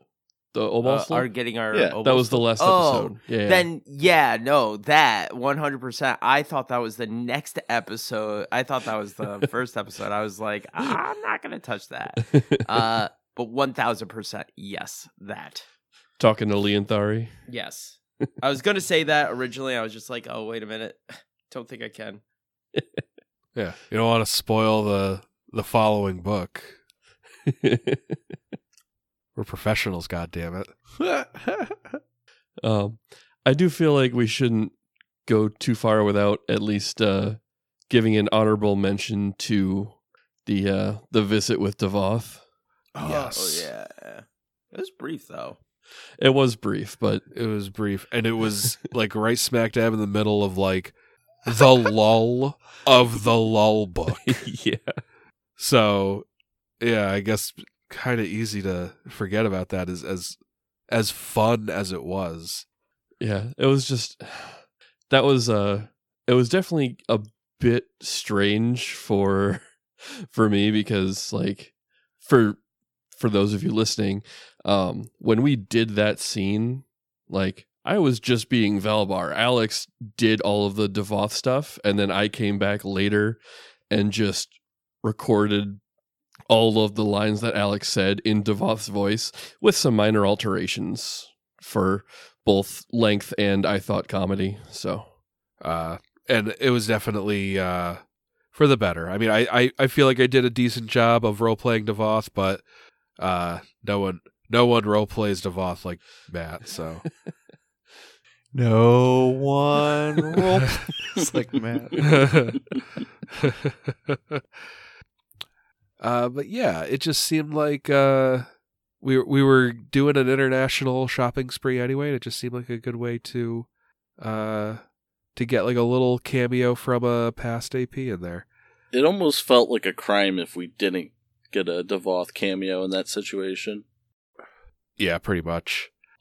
Now, on our Discord server, there is a now concluded play-by-post campaign where the group was running Jade Regent and GM'd by Toast of Dice and Salt fame.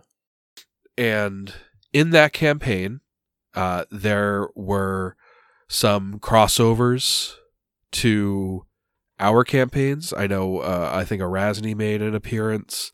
There was they did like a whole like tournament arc, and our Tyrant Grasp group did like PvP against their Jade Regent group. Devoth made an appearance. And I guess we've been getting some flack that the group never went to Minkai and saw the Jade Regent group during the international shopping spree.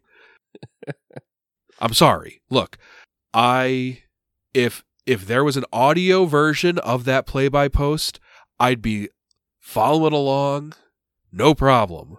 But I just can't, like, I don't have the time to read a whole play-by-post campaign as much as I would like to, and I couldn't justify. I could. It would have literally been, all right, you guys go to Minkai, and you see the Jade Regent group from Toast's play-by-post campaign. They wave. You guys buy your shit. All right, moving on. I'm sorry. I imagine a brief conversation with like Empress Amiko would have been probably the extent of it. And maybe I don't know who that is. She's an problem. She's an NPC that starts in Sandpoint. You meet her in book 1 of Rise of the Rune Lords, and she ends up being like the main NPC. Like all of Jade Regent is basically a big escort quest. You're escorting Amiko to Minkai. I knew that was like the framing device. I didn't know that was the whole AP. But yeah. So I would have loved to have that be another crossover, but like I just really I don't know anybody. I wish I could just sit down and like read through that whole thing, because it's Pathfinder AP that I've always wanted to play through. Probably will never get the opportunity to. Would have been the next best thing. And everybody playing in it is super cool, and I would have loved to watch it. So yeah, just make me feel worse. Joe, did you get your thought on your character moment? Yeah, it's sort of character development though. I don't know. I'm trying to think. What I was gonna say was that basically Uhtred doing Uhtred stuff has been highly entertaining in book 5. I think he's done just an awesome job of doing that whole Keeper of the Light, refinding himself and being the man. And embracing the title. Like, he has the whole glowing cloak and everything now, too. Yeah. Especially from, like when we've gone shopping and had interactions with, a whole slew of these characters. I feel like Uhtred is, Uhtred's the character I wish I was. And like all the moments that, I'm trying to think of like a specific moment with Uhtred, because there's been so many that have sort of, all come together as like this really powerful character development. And I'm sure I could think of one, but like one defining one. I'm in a bit of a brain fog at the moment though. It's funny that you say Uhtred is the character you want to be, because Thalias is like who I think is the most like best character, like pure-hearted, like a better embodiment of good. It's like Uhtred is that is funny.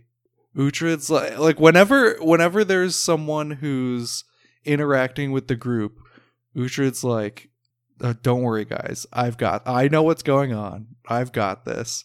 I've got the plan. I've got the capabilities. I've got the team.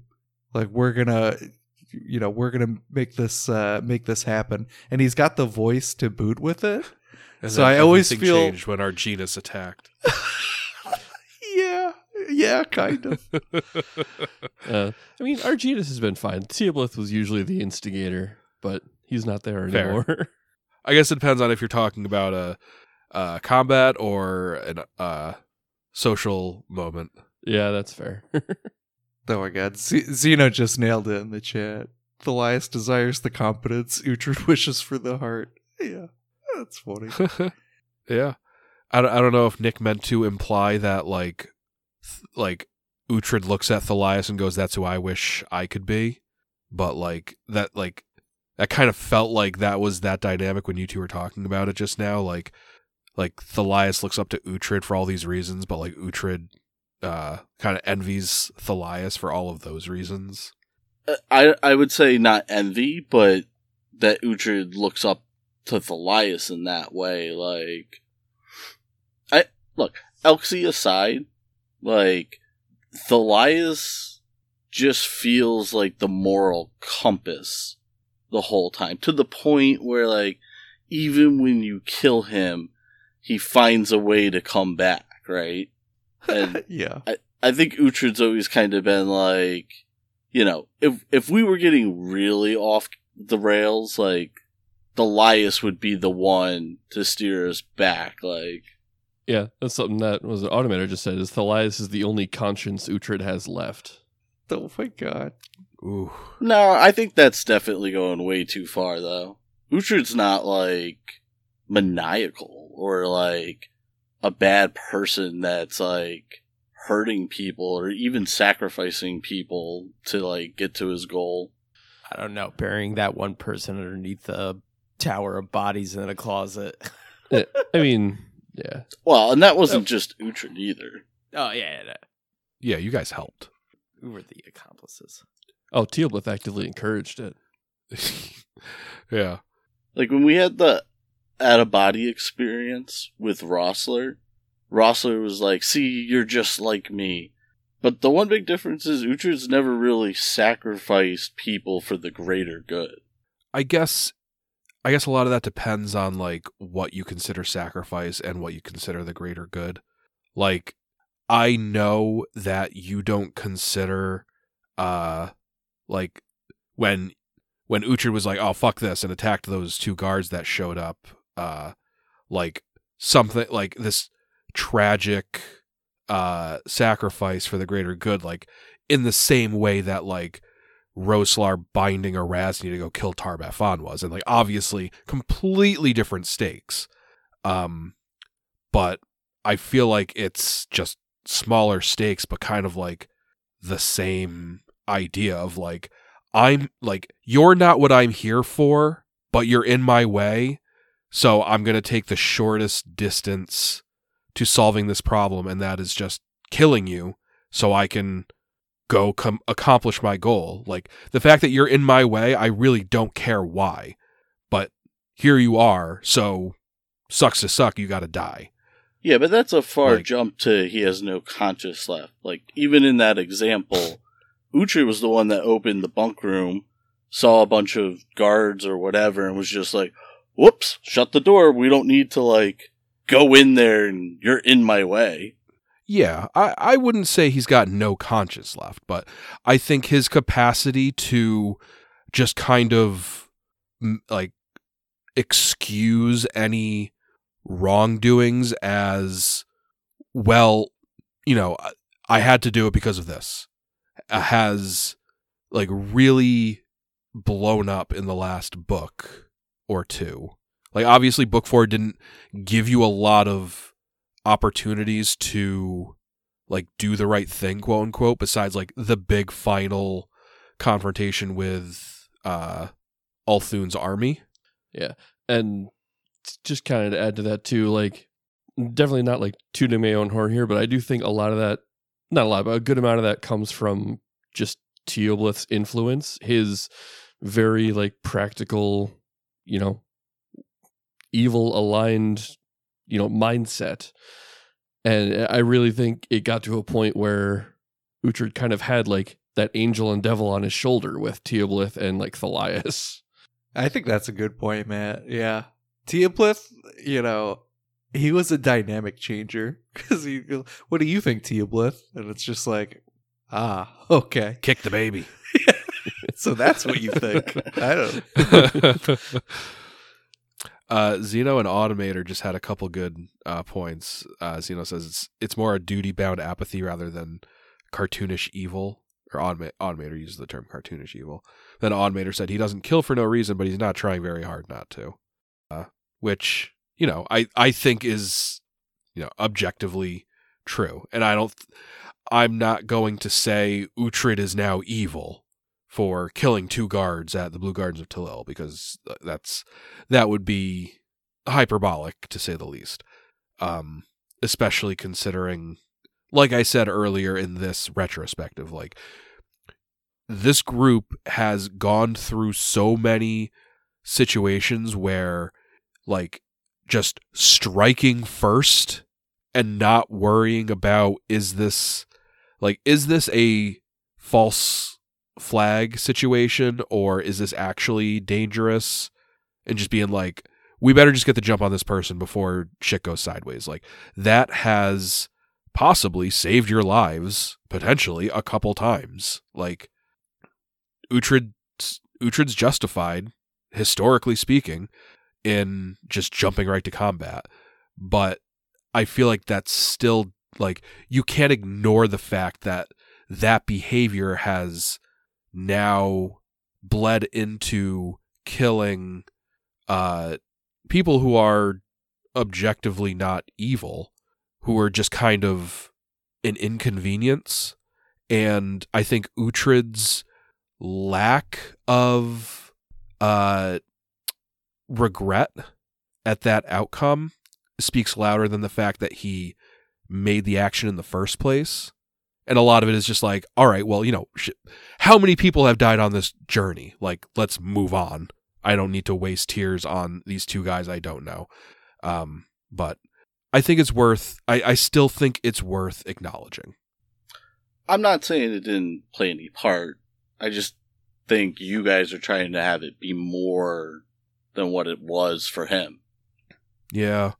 I think the fact that you're saying there's less to it than that is what's making it more to it than that. Does that make sense? I guess. But anyway, one thing I wanted to talk about that I didn't really put on the docket, I guess, was the flipped O-balls.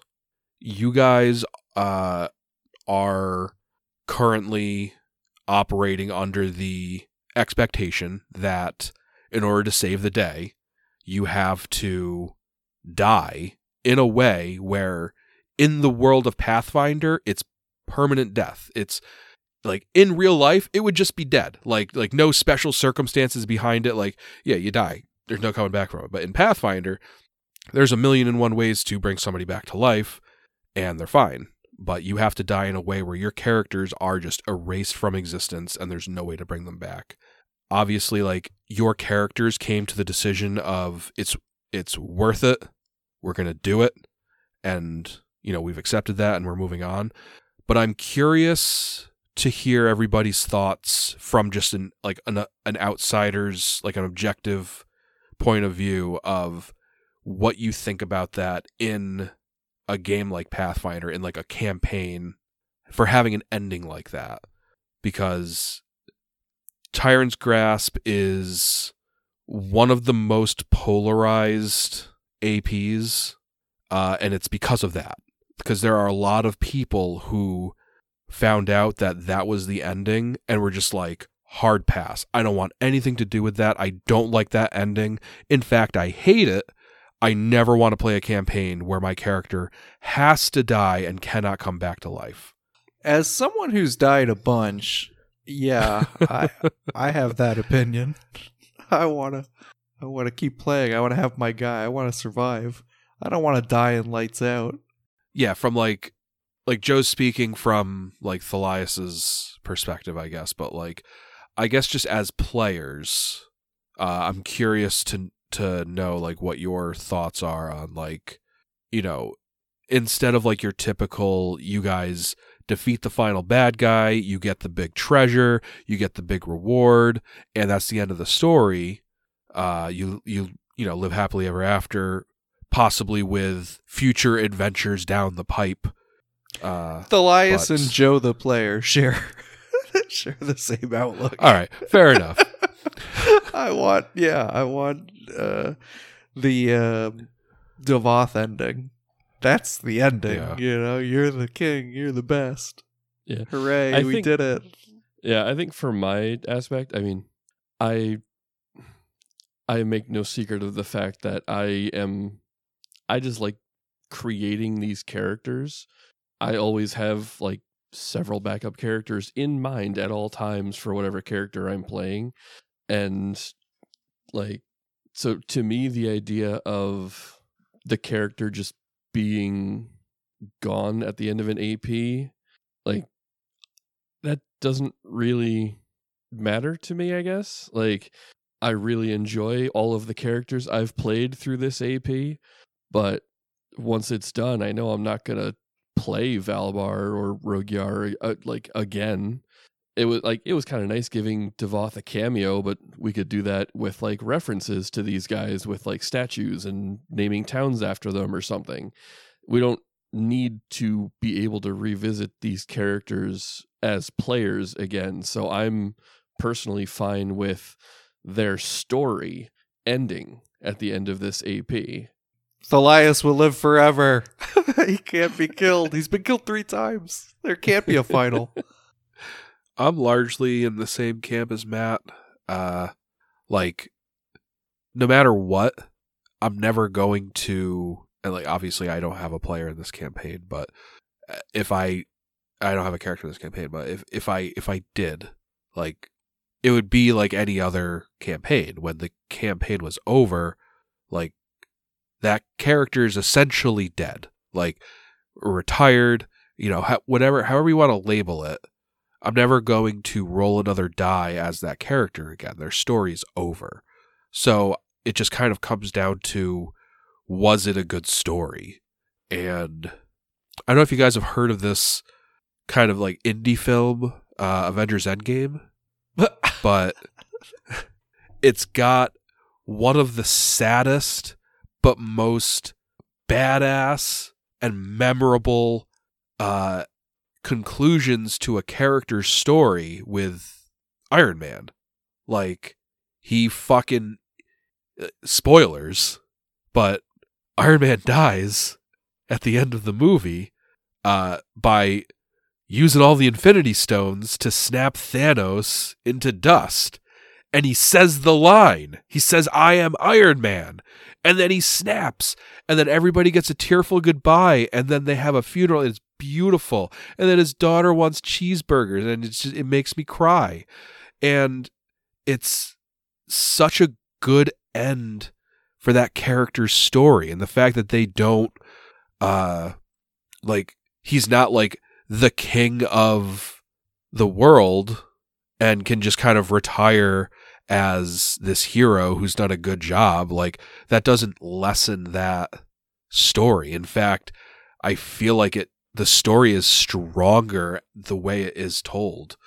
It's just a very satisfying conclusion.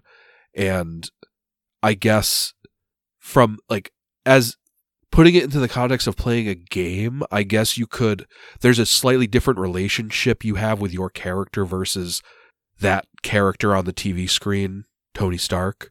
And watching that character, Tony Stark, die would come with like a different set of feelings and emotions as watching your character die. So I guess I get that too.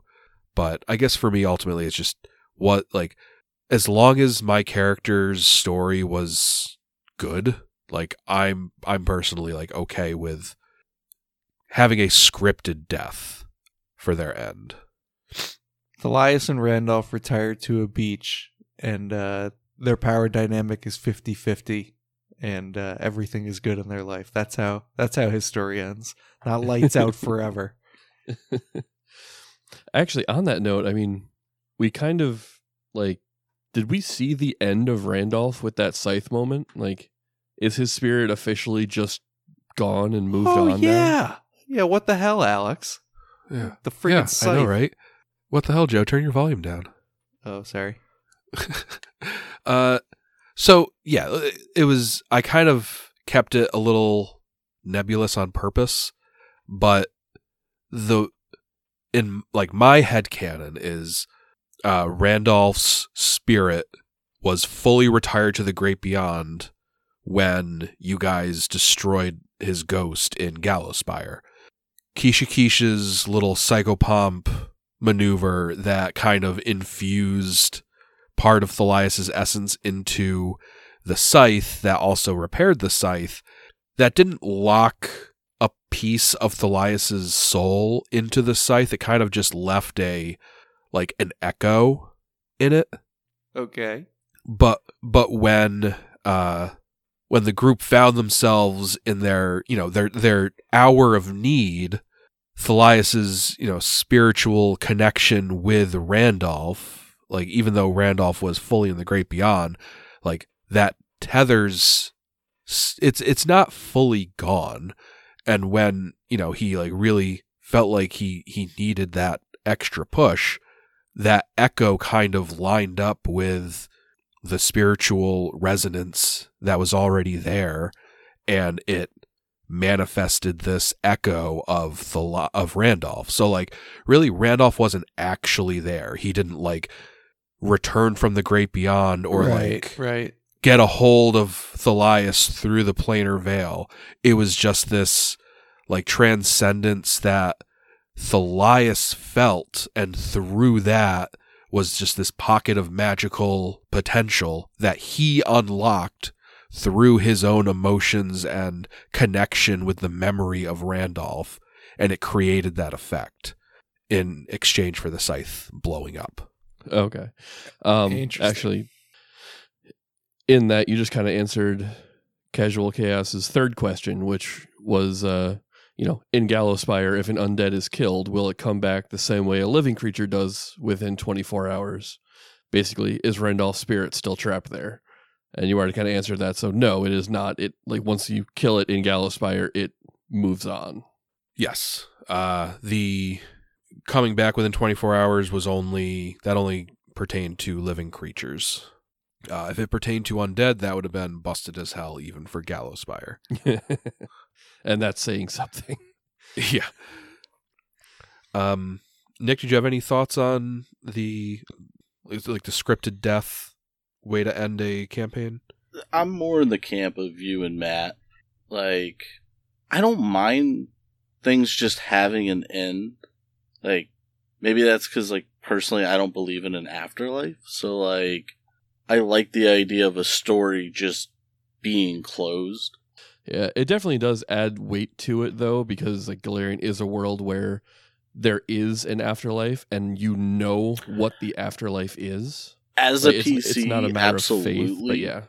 But, me as the player, it really wasn't an issue from my standpoint as playing, whether we were and we win, and that's the end, and it's we win and you die, and that's the end. Okay. That's all good.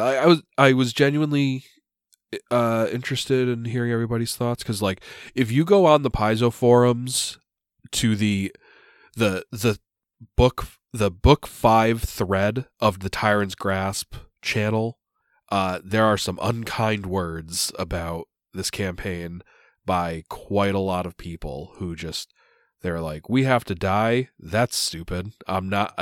Apparently I'm not playing this AP after all. And I personally just didn't really get it. It's why? But obviously there's something to it. A lot of people felt very strongly about it. So. Yeah, I just don't get that. Were you bringing the character back after for something? I don't get it. Yeah, that certainly wouldn't stop me from playing the campaign, obviously. But also, I totally get it. Solidarity with you guys. Play the campaign, it's fun. But also, yeah, it's extremely rude of you. I think a big thing was another factor to this is it's not you're not also definitely destroying Tar-Baphon with it. Right. Yeah. I think that's because with Avengers Endgame, Tony Stark definitively he turns Thanos to dust. He's gone forever, until the producers decide to bring Josh Brolin back. But hey, we're getting another Deadpool movie. He could come back as Cable. He could, and I mean the multiverse is real. He could just come back from another timeline. It's anything's possible. But obviously what's been discussed in terms of what's going to happen once Tar-Baphon uses the Radiant Fire on you guys, it's not definitive what will happen to Tar-Baphon. And now there are some people listening who know the answer to that. I may have tweaked what is known by the PCs, and also once we find out what happens, that may be slightly different from how it goes down in the AP as written. And I'm just going to I don't want to really go farther into it, because it's end game stuff. I don't want to right. That's spoilery stuff table, that we haven't gotten to. Yeah. But yeah, a lot of people were very upset because it's my character gets blown up. I'm fine with the sacrifice ending, but why can't I just definitely also destroy Tar-Baphon? Right. And from that aspect, I can understand that argument a bit more than just, what do you mean my character's gone? I can definitely understand my character's gone and we didn't even win. What is this? But I still hold to that. As long as it tells a good story, I think it's all good. Now, let's just look at the possibility of he just gets destroyed. He gets reconstituted at his phylactery, and then he's able to continue on doing Tar-Baphon things, but he no longer has the Radiant Fire. That was at the very least it'll do this possibility. if that's what happens, I guess you just need to make sure that you're still telling a good story with that being the ending. And that being the ending could turn a good story into a bad story depending on other factors of the story. So, like, for me, I think a lot of the final impressions of this AP kind of have to come down to the GM and like how much work is he willing to do to make sure that his players are truly satisfied with the story that they walk away from after this happens. So, I mean, I guess we'll have to see. I do think part of it too is just the overall construction of this AP. Like, from what I don't even remember exactly when we find out. Like, I know the kind of like the background of the book is, the background of the AP, like in the player's guide, it tells you that, like, yeah, you're going after Tar-Baphon. But like, as PCs, I don't think we learned that. Do we learn that in the Boneyard in book 1? I don't think we even hear anything about Tar-Baphon until book 2. Yeah, I mean, the Whispering Tyrant's involvement in any of this was only kind of hinted at in Keisha's Harrow reading, which was added by me. So, by the books, if the PCs are just completely ignorant, like say they invest nothing in knowledges of any kind, they don't know they don't know who Roslar is, they don't know what they're just bumbling around the Boneyard, they don't know anything. They don't learn that the Whispering Way was even like part of this, and by extension, possibly also Tar-Baphon, until they run into their first Whispering Way cultists in Roslar's Coffer. Okay. But like, yeah, but my point is, like, from that point on, we know that Tar-Baphon is the ultimate goal. Like, stopping him is the ultimate goal. And it just feels like, well, maybe not from that point, but it just, even looking back from here, it's a retrospective. Like, it feels like the entire AP is basically just a series of events to trigger level ups for the players until they are at a level that is worthy enough to fight the Whispering Tyrant. In a sense, yeah, but I feel like you can kind of contextualize a lot of APs to kind of be framed like that. I kind of look at it as the first 3 books are designed to emotionally invest the players enough where sacrifice, like having a planned sacrifice, is worth it to them. Because like book 1, they know that Roslar's Coffer got destroyed. They have to watch the entire town move on as petitioners. And after convincing their friends and family, you're dead, you have to move on. And then after they're out of the Boneyard, they have to kind of sift through the bones of their own town and piece together who's responsible for this.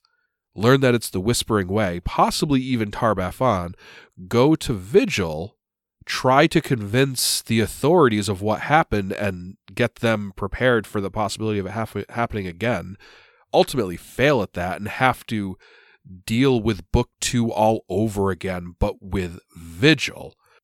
So, like, yes, that whole time you're leveling up, getting to the point where you're strong enough to like actually have agency against the like any like actual movers and shakers of the Whispering Way. But I think what's going on at the same time is like you're getting emotionally prepped to have your characters be like, you know what, like it's worth it to sacrifice myself for this cause. I think without those first 3 books, it wouldn't really make sense for the PCs to be like, yeah, I'll totally stop existing for all time to make this one asshole Yes. be inconvenienced. Exactly. I feel that 100%. Although there is the saving everyone else in the world that sort of... Yeah. Like, obviously, there's always, like, the old, like, Guardians of the Galaxy standby. I'm using a lot of Marvel references today, but, like, where, like, they're like, we gotta destroy Ronan, or we gotta stop him. He's like, he's so powerful. It's a suicide mission. Why would we even want to do that? Like, because he's going to destroy the galaxy. Yeah, well, why should I care? Like, why do you suddenly want to save the galaxy? Because I'm one of the idiots who lives here. Because it's like obviously you want to stop him from destroying everybody in the world because you're one of everybody in the world. But like that said, like a lot of PCs who aren't emotionally invested in this would be like, all right, well, either way, I'm going to die. So why should I put myself through all of that? Like in scenario A, he kills everybody in the world, including me. In scenario B, he doesn't do that, but I still die, and now there's no trace of me ever again. But like, and I also need to like claw my way through this terrible campaign of death and destruction.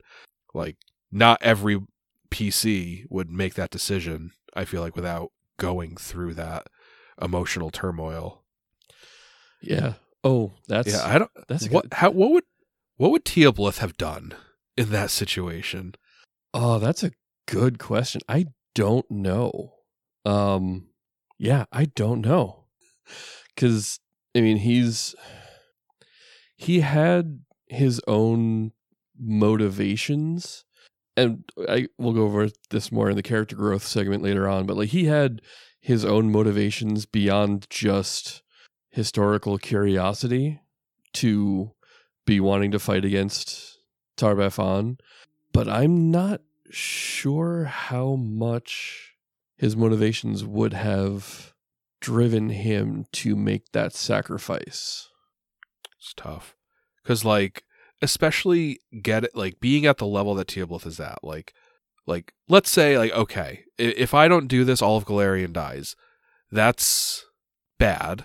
But there's an entire multiverse out there. I can just move myself to, like, I don't know, like Axiom, the lawful neutral, I think that's the right name for it, lawful neutral plane of cities, and I can just live there. I can just live in these, like, this city of cities that makes Absalom look like a hamlet.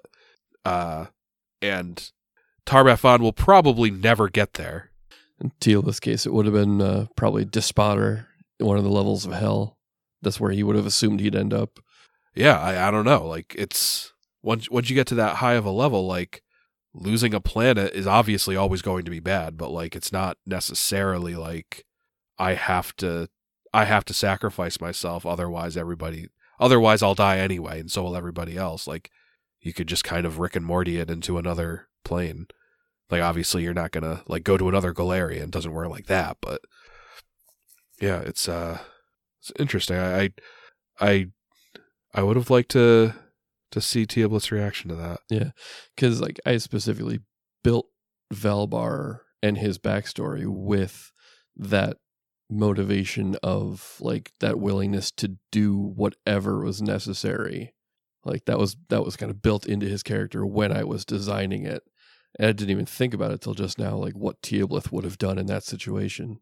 Yeah, and I even like, because it was extra tricky for me because I knew that conversation was coming, and while Teoblith wasn't there from the beginning, he had still been with the group for enough time where, like, you know, I had done everything that I could, and like the whole, like, everything I just said, like the first 3 books is there specifically to get the PCs emotionally invested to sign up for this permadeath, auto death suicide mission. Matt is literally about to introduce a brand new PC. How could I possibly expect him to be like, yeah, okay, I'll do it?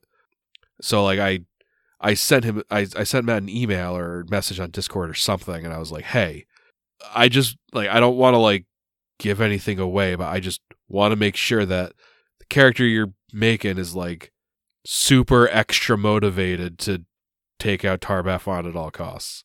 And you're like, yeah, he is. And I was like, all right, cool. Yeah, it's like I pretty much already had that backstory written for him when I got that email. So just made it easier for me, I guess. Also, Axis is the name of the lawful Axis, plane. Thank you. Let's do a couple more listener questions. JTrain1 on Discord asks, how happy was the party to get a break in the action and get to spend all their money for new shinies and eat good food again? Yeah, I'll take this one. Was Thalias it not at all? No, Thalias was I feel like my character getting those 3 necklaces. Normally when we buy stuff, I don't really, it's like, all right, yeah, I mean, an extra 1 resistance is nice, or, like maybe some cool things. But those 3 necklaces are such a game changer for my character, and like the break in the action to feel powered up going into the next section. That was a huge W for me. Normally I don't get those W's, but that was a really big one. Yeah, I think, like, I've said it a few times now. Like, I think this was a much needed breather of a book, but I think it was just too much of a breather. So, like, I think, obviously I'm not one of the players, but I would say, like, very happy for the break, but it was almost like, in summer when you're off school as a kid and like it feels like summer lasts forever and you like it, but then there's that harsh reality. Like, I wish we just had vacations throughout the year and not this one, because everything is so brutal for so long, and then it's like, oh, this is nice. But now, I mean, it's still... Yeah. I felt that a lot in college, like that winter vacation, like the semester ends the middle of December and then you have like a month off till January. That yeah. I don't know, that always felt like it was a little too long. Yeah. I will say it was weird. Like, Teal'c got to do some shopping, but his was mostly just upgrading his armor and his bow. And then Valbar didn't really have the money that everyone else did to go shopping, because his shopping was character creation. So I feel like I didn't quite experience that in the same way that everyone else did in this book. And I'll just say now, I hope everybody did all the shopping they want and they got it out of their system as we go into book 6. Mm-hmm. Yeah. Thanks. Yeah, you're welcome. Let's do another one. Josh on Discord. All right. Here's the question. Have you guys said if you will be moving to 2E after this AP or continue with 1E content? I asked the guys before we started recording, like, hey, do we want to answer this or not? And we're going to answer it. We are going to stick with 1E after this campaign ends. We did have a very serious back and forth on like exactly what we wanted to do and exactly why we wanted to do it. And honestly, it could have gone either way. But that's what we're doing. For our next campaign will be a 1E campaign. We'll obviously have more information after some more time. But call us nostalgic, stubborn, set in our ways, basic bitches, 1E purists. All the bad labels. Go ahead and give it to us. But yeah, we're sticking with 1E. You're welcome. And all the crunch that comes with it. Yes.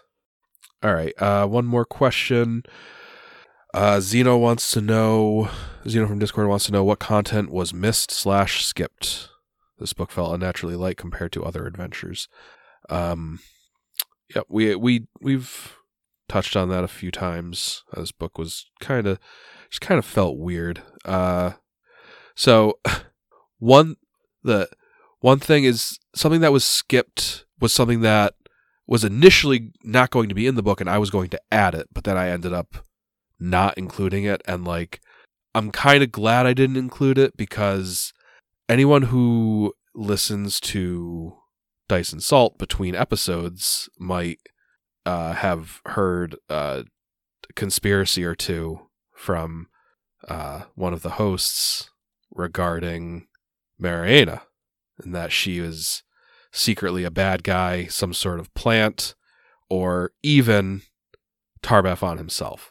This obviously was never the case, is not the case. She's just a nice old lady who's bad at cooking. There's a monster at the end, in the bestiary at the end of book 4 of Tyrant's Grasp, called an Anisi daemon or Anisi daemon. I'm not sure exactly how it's pronounced. The word before daemon means like stress or anxiety, so I don't know if it's Anisi or Anisi or what, but it's I really liked it as a monster. It was really cool. It just represented death by like you literally worrying yourself to death.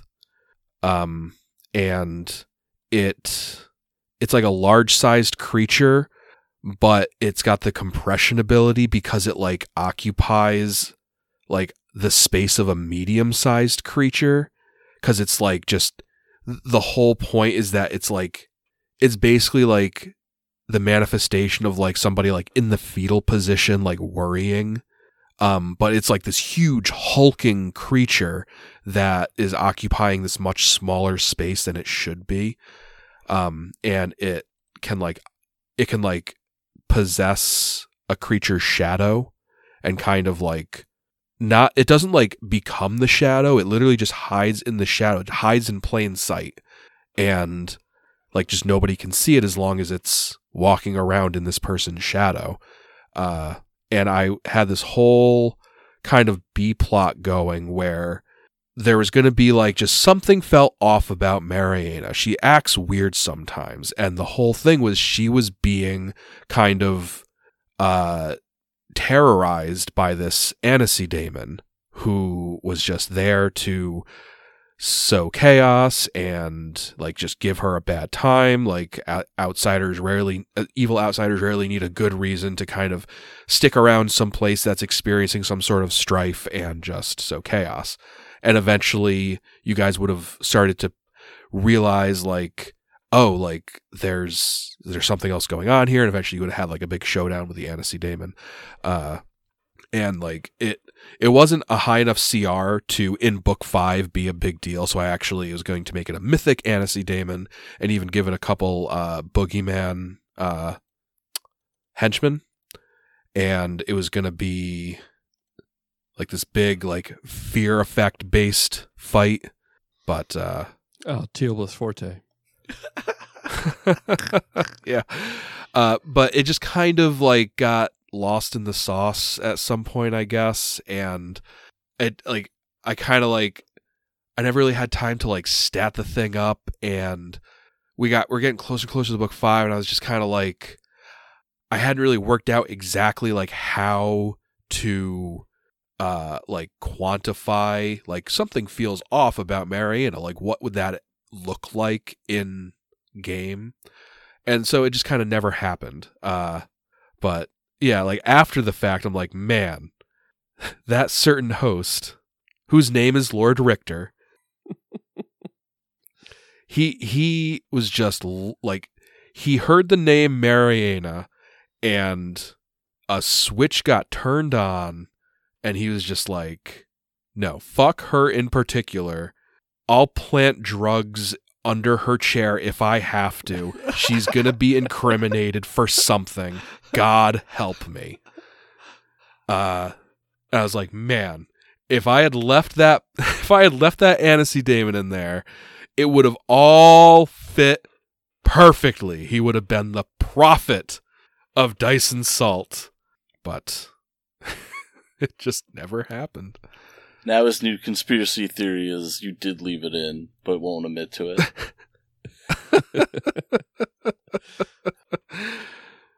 Or did I actually have everything lined up? And as soon as Richter was like, "There's something weird about Mary," I was like, "You know what? Pulling the Anisi daemon thread. It's out of here now because I want him to be wrong." But yeah, that was just something that didn't get put in, and it was just very funny the way everything kind of lined up. I already talked about the great Talil brawl that never happened. So speaking of the Blue Gardens of Talil, like there's a whole bunch of encounters you guys didn't like, you just bypass. Like obviously we kind of went over that. One of the things that's built into the book when it explains like you can solve these conflicts passively. You like make these guys require a diplomacy check, or you can make a knowledge arcana or a nature check to kind of convince them that, like, you know your shit, and you're convincing them that what they're doing isn't going to work. And they'll be like, well, I guess we'll just listen to them.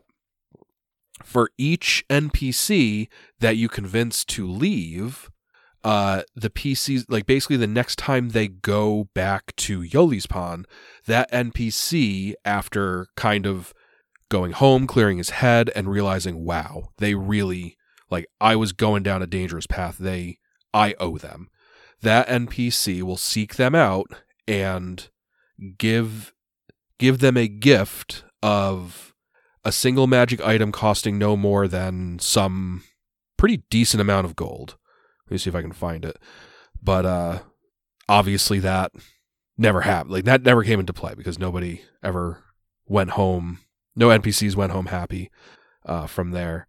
I kind of expanded on that, and I was like, hey, it's been a long time since I have made custom magic items for my PCs. So I did that, and I was like, if they do a really good job, like I know they could, then, like, instead of a single magic item worth, it says, here it is, worth 24,000 gold or less. So each NPC that you convinced to go home would have netted you 24,000 gold worth of a single item.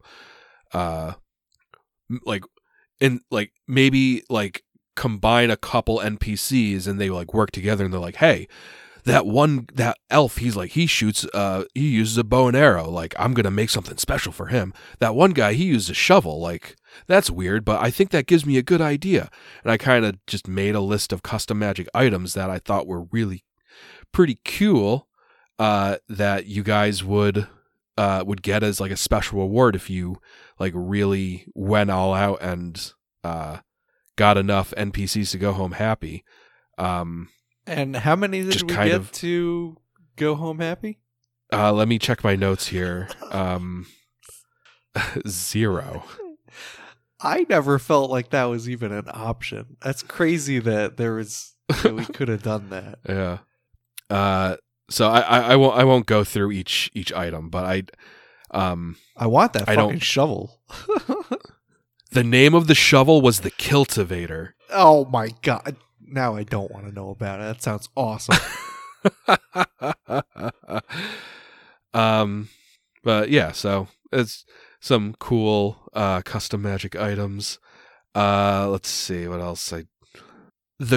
Another thing that never really got super explored was the Clash of Saints. That was just kind of the festival that was going on in the background for the first half of the book. Oh yeah. There wasn't really a whole lot to do that you guys didn't do. Like, most of it is just kind of dressing. Like, while you guys are doing your thing in Yoli's Pond, like, there's a festival, and this is aesthetically what the festival looks like.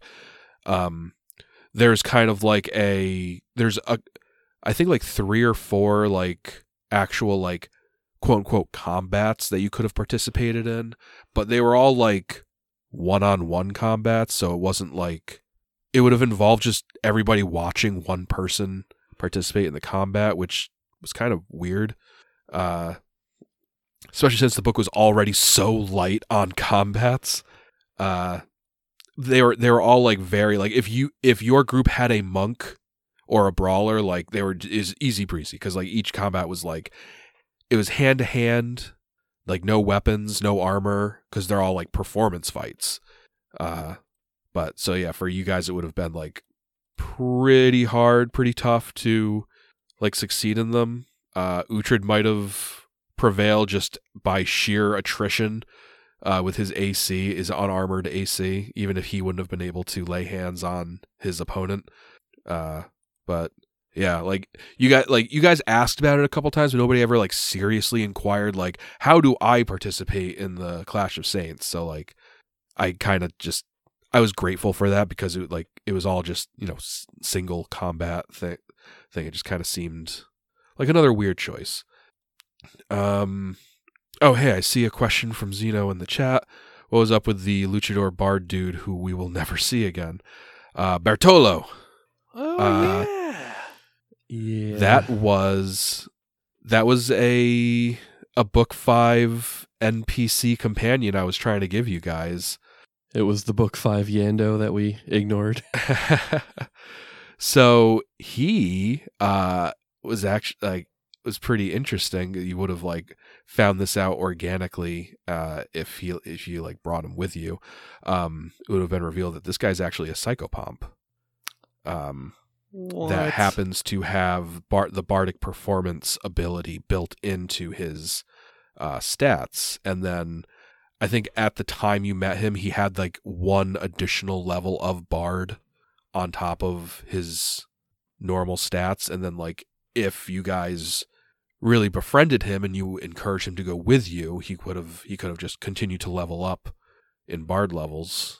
But yeah, it's funny because we talked about Nessie a few times here, and how Nessie's AC was so stupid high, it was just frustrating. Would have been pretty cool if you guys had a bard who could have just been who wants a +4 to hit?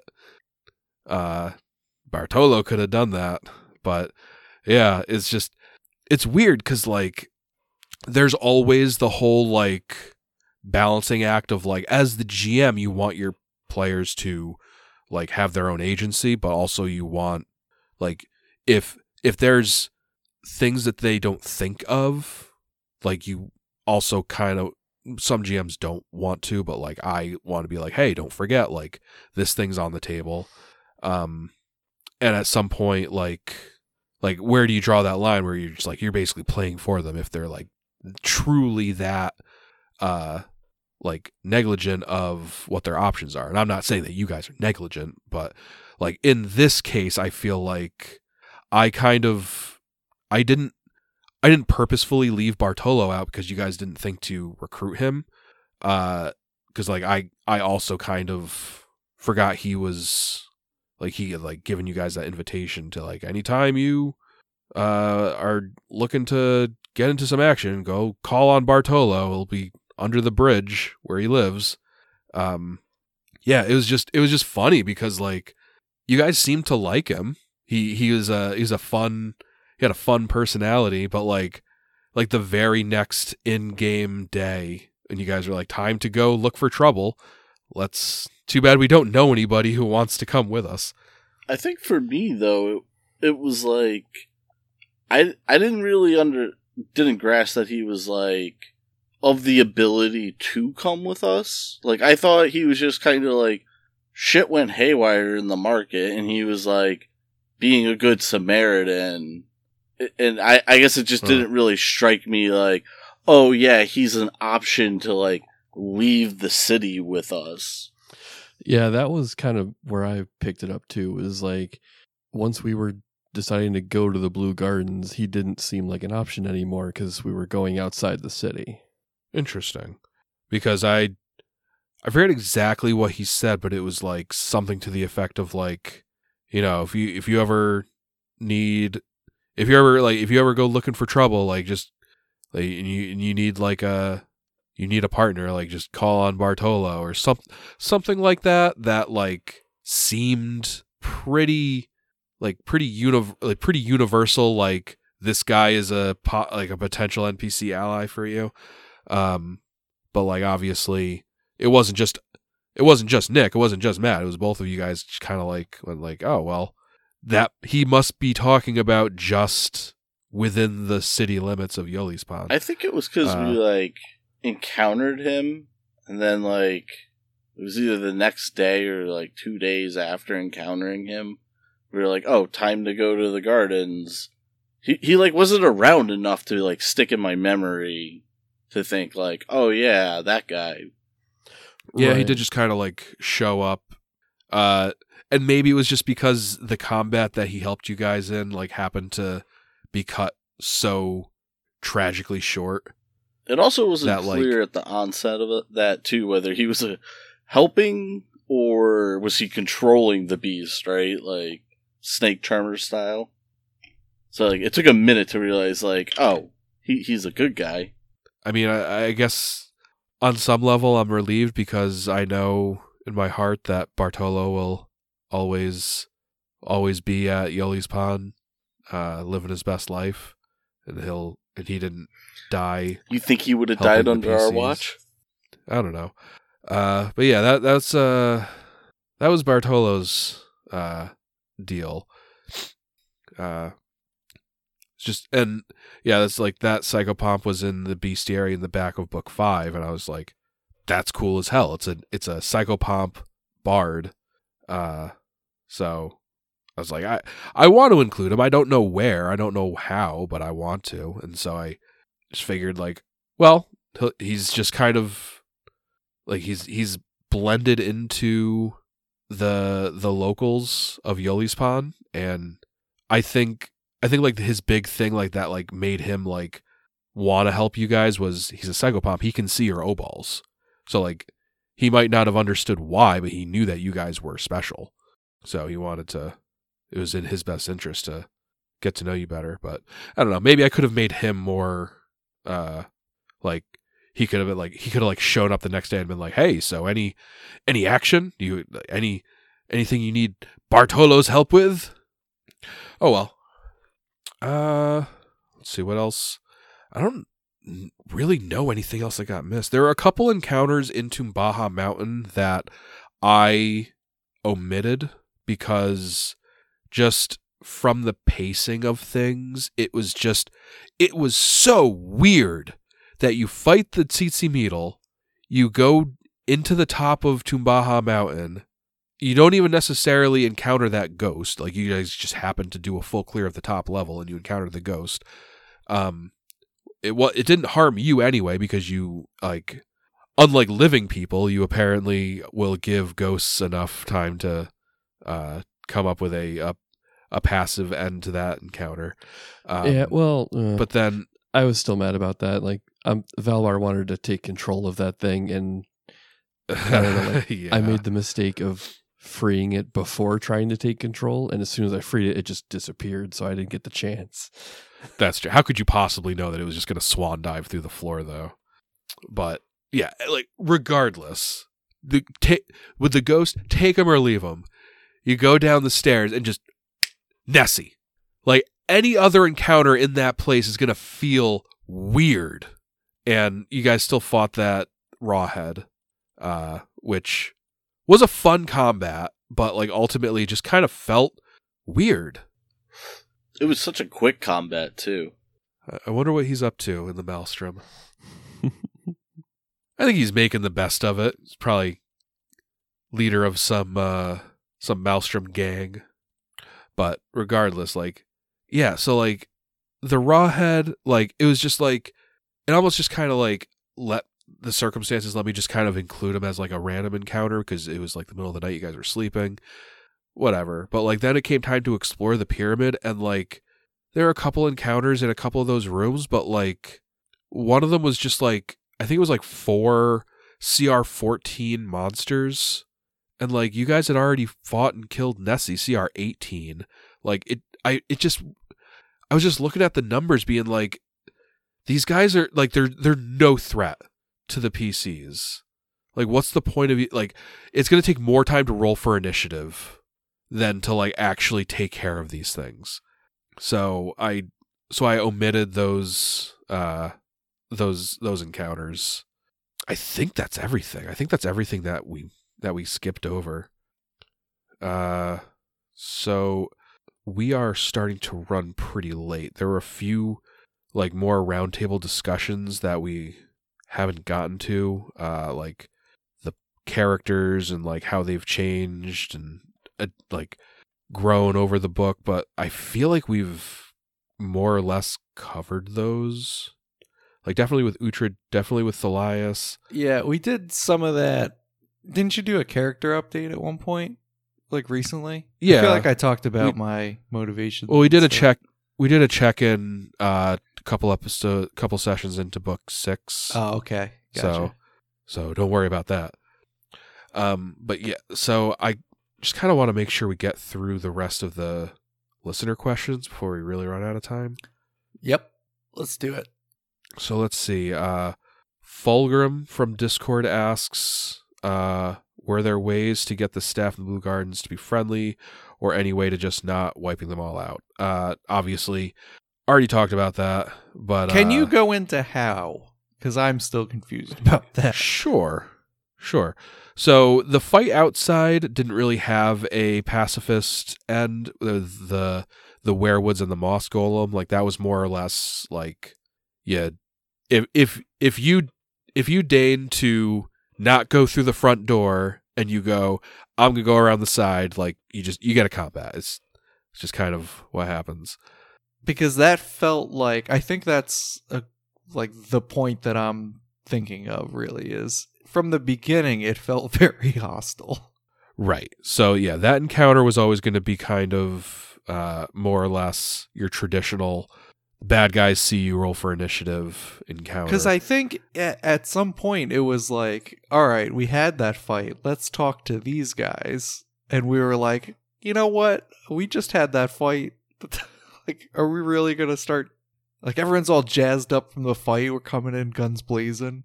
Like, oh, okay, now we're going to be diplomatic. Yeah, it was kind of like tragic circumstances because one single werewood escaped from that encounter. So, like, yes, if that hadn't happened, like, you wouldn't have walked into the building to a half dozen guns drawn at you, essentially. Yes. So one way to almost guarantee you don't get attacked by anybody is to wear a Talil mask, which you guys eventually all put on, one of those masks. After the initial massacre. Yes. So it says, Talil masks were once considered no more than useful oddities, masks with traditional floral motifs and imbued with abilities botanists found situationally useful. Several Talil masks sat unused in a storeroom in the Blue Gardens of Talil facility for many years. When the children of Kumaru took over the facility, they used Talil masks to mark their allegiance to the group. So as I said before, most of the people in this building are just very focused on their work. If you walk into a room wearing a Talil mask, like, they just assume that you belong. Like, then there's the obvious hurdle of, like, well, I don't speak the same language as these guys, and maybe they ask me a question, and I can't respond. Like, the book is very generous. Like, if you just kind of, like, if they say something to you, you just kind of, like, shrug and leave. Like, unless, like, the alarm is raised, and, like, they have, like, other, like, contextual reasons to be suspicious of you, they're just going to be like, rude, but then just go back to their work. Wow. That's funny that it can be so different, because that is not how it happened. So then there's actually, like, making skill checks to convince some of these people to not fight.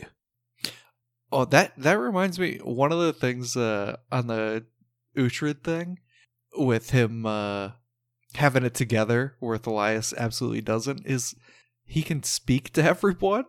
So a lot of the times, Thalias, he only has like a couple languages that are never useful. And it's like people are talking a different language while he's just sitting there like, what the hell is going on? And like business is getting done by Uhtred, you know? He's like, Yeah. So that's like another piece of that, where Thalias is like the little child in the corner, like, what are mommy and daddy saying? I don't understand a lot of these words. And then just all of a sudden fight to the death. Yeah.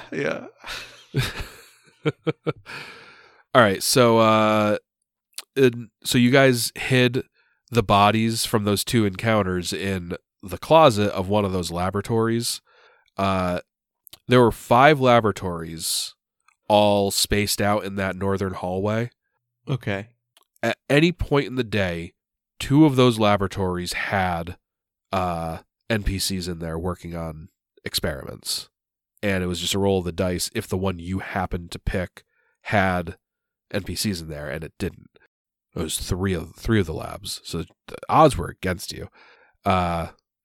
So it just says, these botanists are more interested in their personal research than in Umbarno's crusade and are reluctant to get in a fight unless they're provoked or an alarm has already been raised. If the facility isn't on alert, the botanists are willing to enter into dialogue with the PCs, even if the PCs aren't wearing Talil masks. If the alarm has been raised, the botanists still assume anyone wearing a Talil mask is supposed to be in the facility, and they might make an offhand comment about the alert distracting them from their work. A PC who talks with a botanist and succeeds at a DC 30 diplomacy, knowledge arcana, or knowledge nature check convinces the botanist that their skills are better served helping the people of Yolispan directly instead of supporting Umbarno's hostile agenda. If a PC fails this check, the botanist considers the PCs dangerous, shouts an alarm, and attacks. Although the botanists are more likely to be encountered individually in these labs, once a combat begins with one botanist, the others from the other rooms join the fight as well. So that is one instance where the fight would organically grow from other people coming from other rooms, but that is rarity in this case. That's one of the things I love about playing Pathfinder is like the different outcomes, absolutely endless. It really is like, oh my god, yeah. It's crazy. Yeah, you could have 10 different groups play through the same AP. Yeah. And it'll tell 10 different stories. Yeah. They'll have the same general story beats in most cases, but like, yeah, just the minutia of like the micro details of what happens. So there's another room on the second floor. Oh, this would have been interesting. Says, not all the children of Kumaru share Umbarno's vision. Some are self-serving. These 3 children of Kumaru wardens, i.e. the brawlers, are taking advantage of their access to the Blue Gardens to make a profit, secretly stealing valuable plants and passing them to a contact in Yolispan to sell at exorbitant prices. They were initially subtle about their thefts, but they've realized that none of the other children of Kumaru care much about the dried plants here, so they've become more overt in taking anything they think might turn a profit. When the PCs enter this room, the wardens are rummaging through the stores, emptying containers of herbs into sacks, and casually discussing the value of each. If questioned, the wardens attempt to spin a tale about collecting the herbs for an experiment elsewhere in the facility, but they aren't very good liars. If their clumsy deception is brought to light, and a PC succeeds at a DC 30 diplomacy or intimidate check to insist the wardens reform their ways, the wardens decide to give up their scheme and make amends in Yolispan.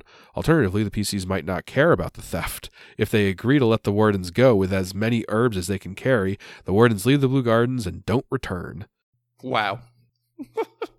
Yeah. So there's a whole bunch of encounters like of that caliber where it's just these people just kind of doing their thing, whether altruistic or not.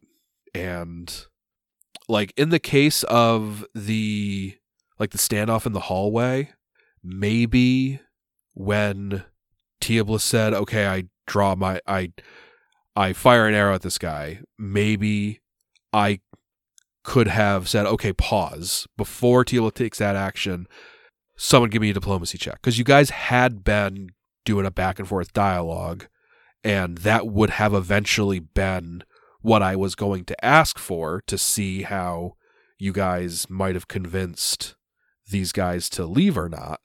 I didn't think the conversation had gone on long enough to warrant a diplomacy check. And I can see where I'm going to fight this dude is... before you are committed to fight this dude, give me a diplomacy check. I can see where you would have left that out. It's like, all right, well, that's what you say. You want to fight him. Yeah. So, yeah, I mean, it's just, I commend the writers for including these pacifist outs. I'm personally a little bummed that we didn't get to explore any of them because they all could have made for really cool character moments, especially with the last one I read. If you guys were just like, you know what? Take your ill-begotten goods and begone with you. They would have been like, all right, salute, see you later. Yeah. And that's literally all it would have taken to bypass that encounter. Yeah, it is what it is. Like you said, Joe, there's just so many ways that these scenarios can get concluded. And especially the thing that we just were talking about was Bartolo didn't accompany us with at all, really. You know, it's like, Yeah. jeez, how different it could have been. I know. All right. Let's see. I think all we have left are. Josh from Discord asked a lot of questions, so I think all of our questions that we have left are from him. So let's see here. Alex, what's your least favorite class, and why is it whatever Matt brought to the table this session? This question gets brought up in some form or another in each retrospective. I think I hold that my least favorite class is still the Shifter, because fuck Pounce. Hey, Barbarian gets pounced too. It can, but I think you need to wait until like 12th level to get it. Maybe. I think by the end, if I had built Devoth to it, I think I could have given the entire group pounce with rage powers. But again, that's like a whole, like, that's a career's worth of leveling up that would have accumulated in that. The Shifter just gets pounce at like level 7 or something. I don't remember exactly when it turns on. But like, and obviously you have to take the Tiger, but it's like the Tiger's such a good form. Why wouldn't you take it? And then it gets grab with each of its natural attacks. Like the Barbarian doesn't get that. Fuck the Shifter. And like I said before, the class I wish had gotten one last cleanup is the Medium. I think the Medium's pretty cool. Next question. Alex is sharing really caring, especially when it comes to golems. No, it's not, because that's not sharing, that's stealing, and that's illegal. You wouldn't download a golem.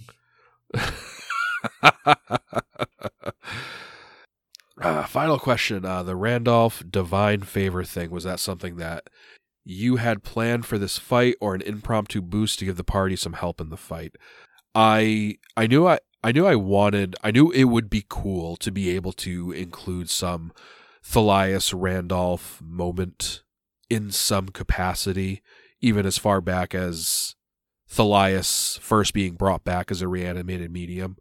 I didn't know when that would be able to happen. I didn't know what it would look like if it did. But it was always kind of in the back of my head of like, look for an excuse to do that. That said, it was 100% something, an impromptu boost that I gave to the party to help them better hit Nessie. I As love the ridiculous flavor 40 on they that. say. That was so, yeah. I really enjoyed that. And the fact that you were thinking about old Randolph, that warms me. My only regret is that I waited to use it.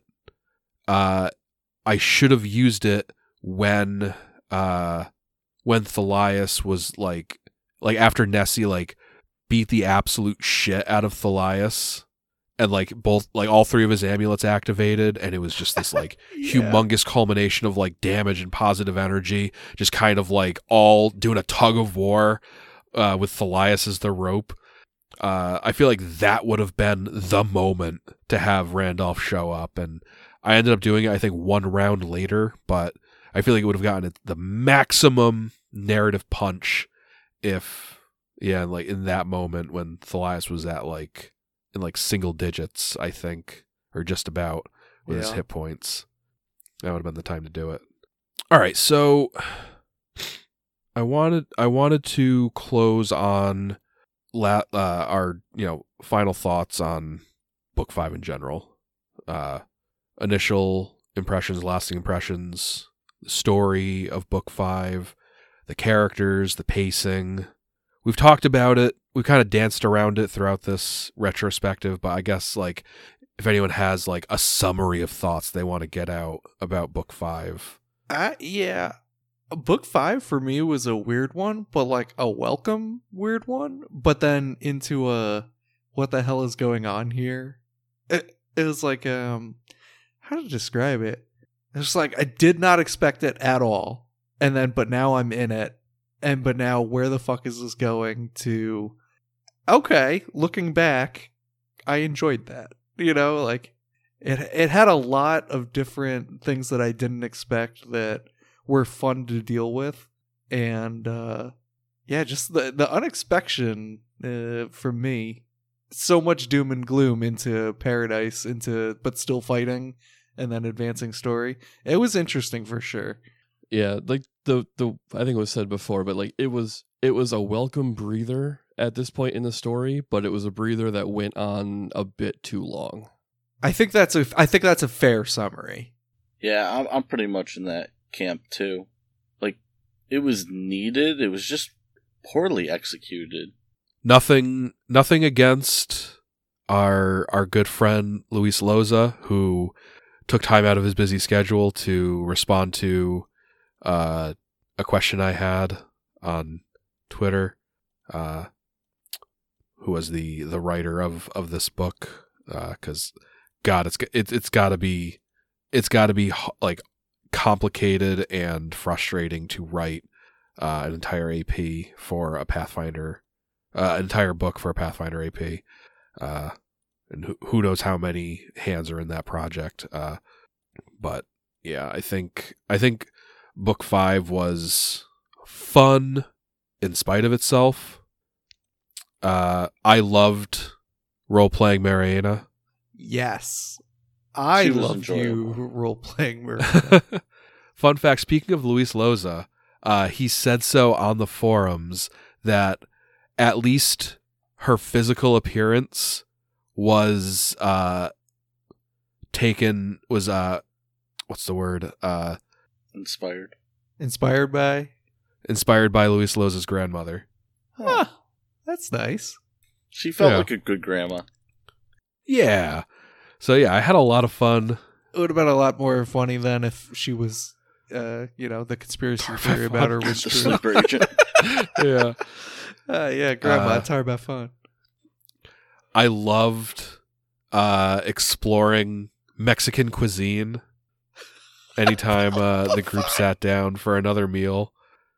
I enjoyed that too. I am so sheltered. I know so little about Mexican food. So it was doubly fun for me being the one driving the bus on let's explore Mexican food. Yeah. Just reading these things, it was covered in mole something, and Joe's like mole, and I was like, oh yeah, mole. And I only know that Don't- because Ariel's all into Mexican food, so I'm like, oh my god, this useless Mexican food knowledge shining through in this one specific part. Thank you, Ariel. Hooray! So yeah, it was. I think that's probably the best way I could put it. It was a fun book in spite of itself. It had a lot of disjointed, weird decisions that kind of all culminated and ultimately just a weird book. I think I said in the book for retrospective, I really didn't know what to expect with book 5. So I think my trepidation was warranted. But that said, vacation's over. On to book 6.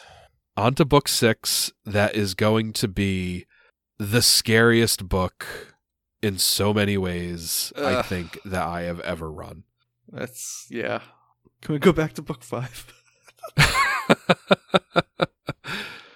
The thing with vacations is they're either they go from that vacation was too short to that vacation was too long to let's make this vacation permanent, Right. and we never have to go back to the bad thing. Yeah, book 6, and maybe it's just because I've never read through an adventure path book that brought the PCs to these high levels, but oh my god, the peril that you guys are in for is noteworthy. Do you think we can diplomatize our way out of the peril? Give it your best shot. But that is it's a journey for another time.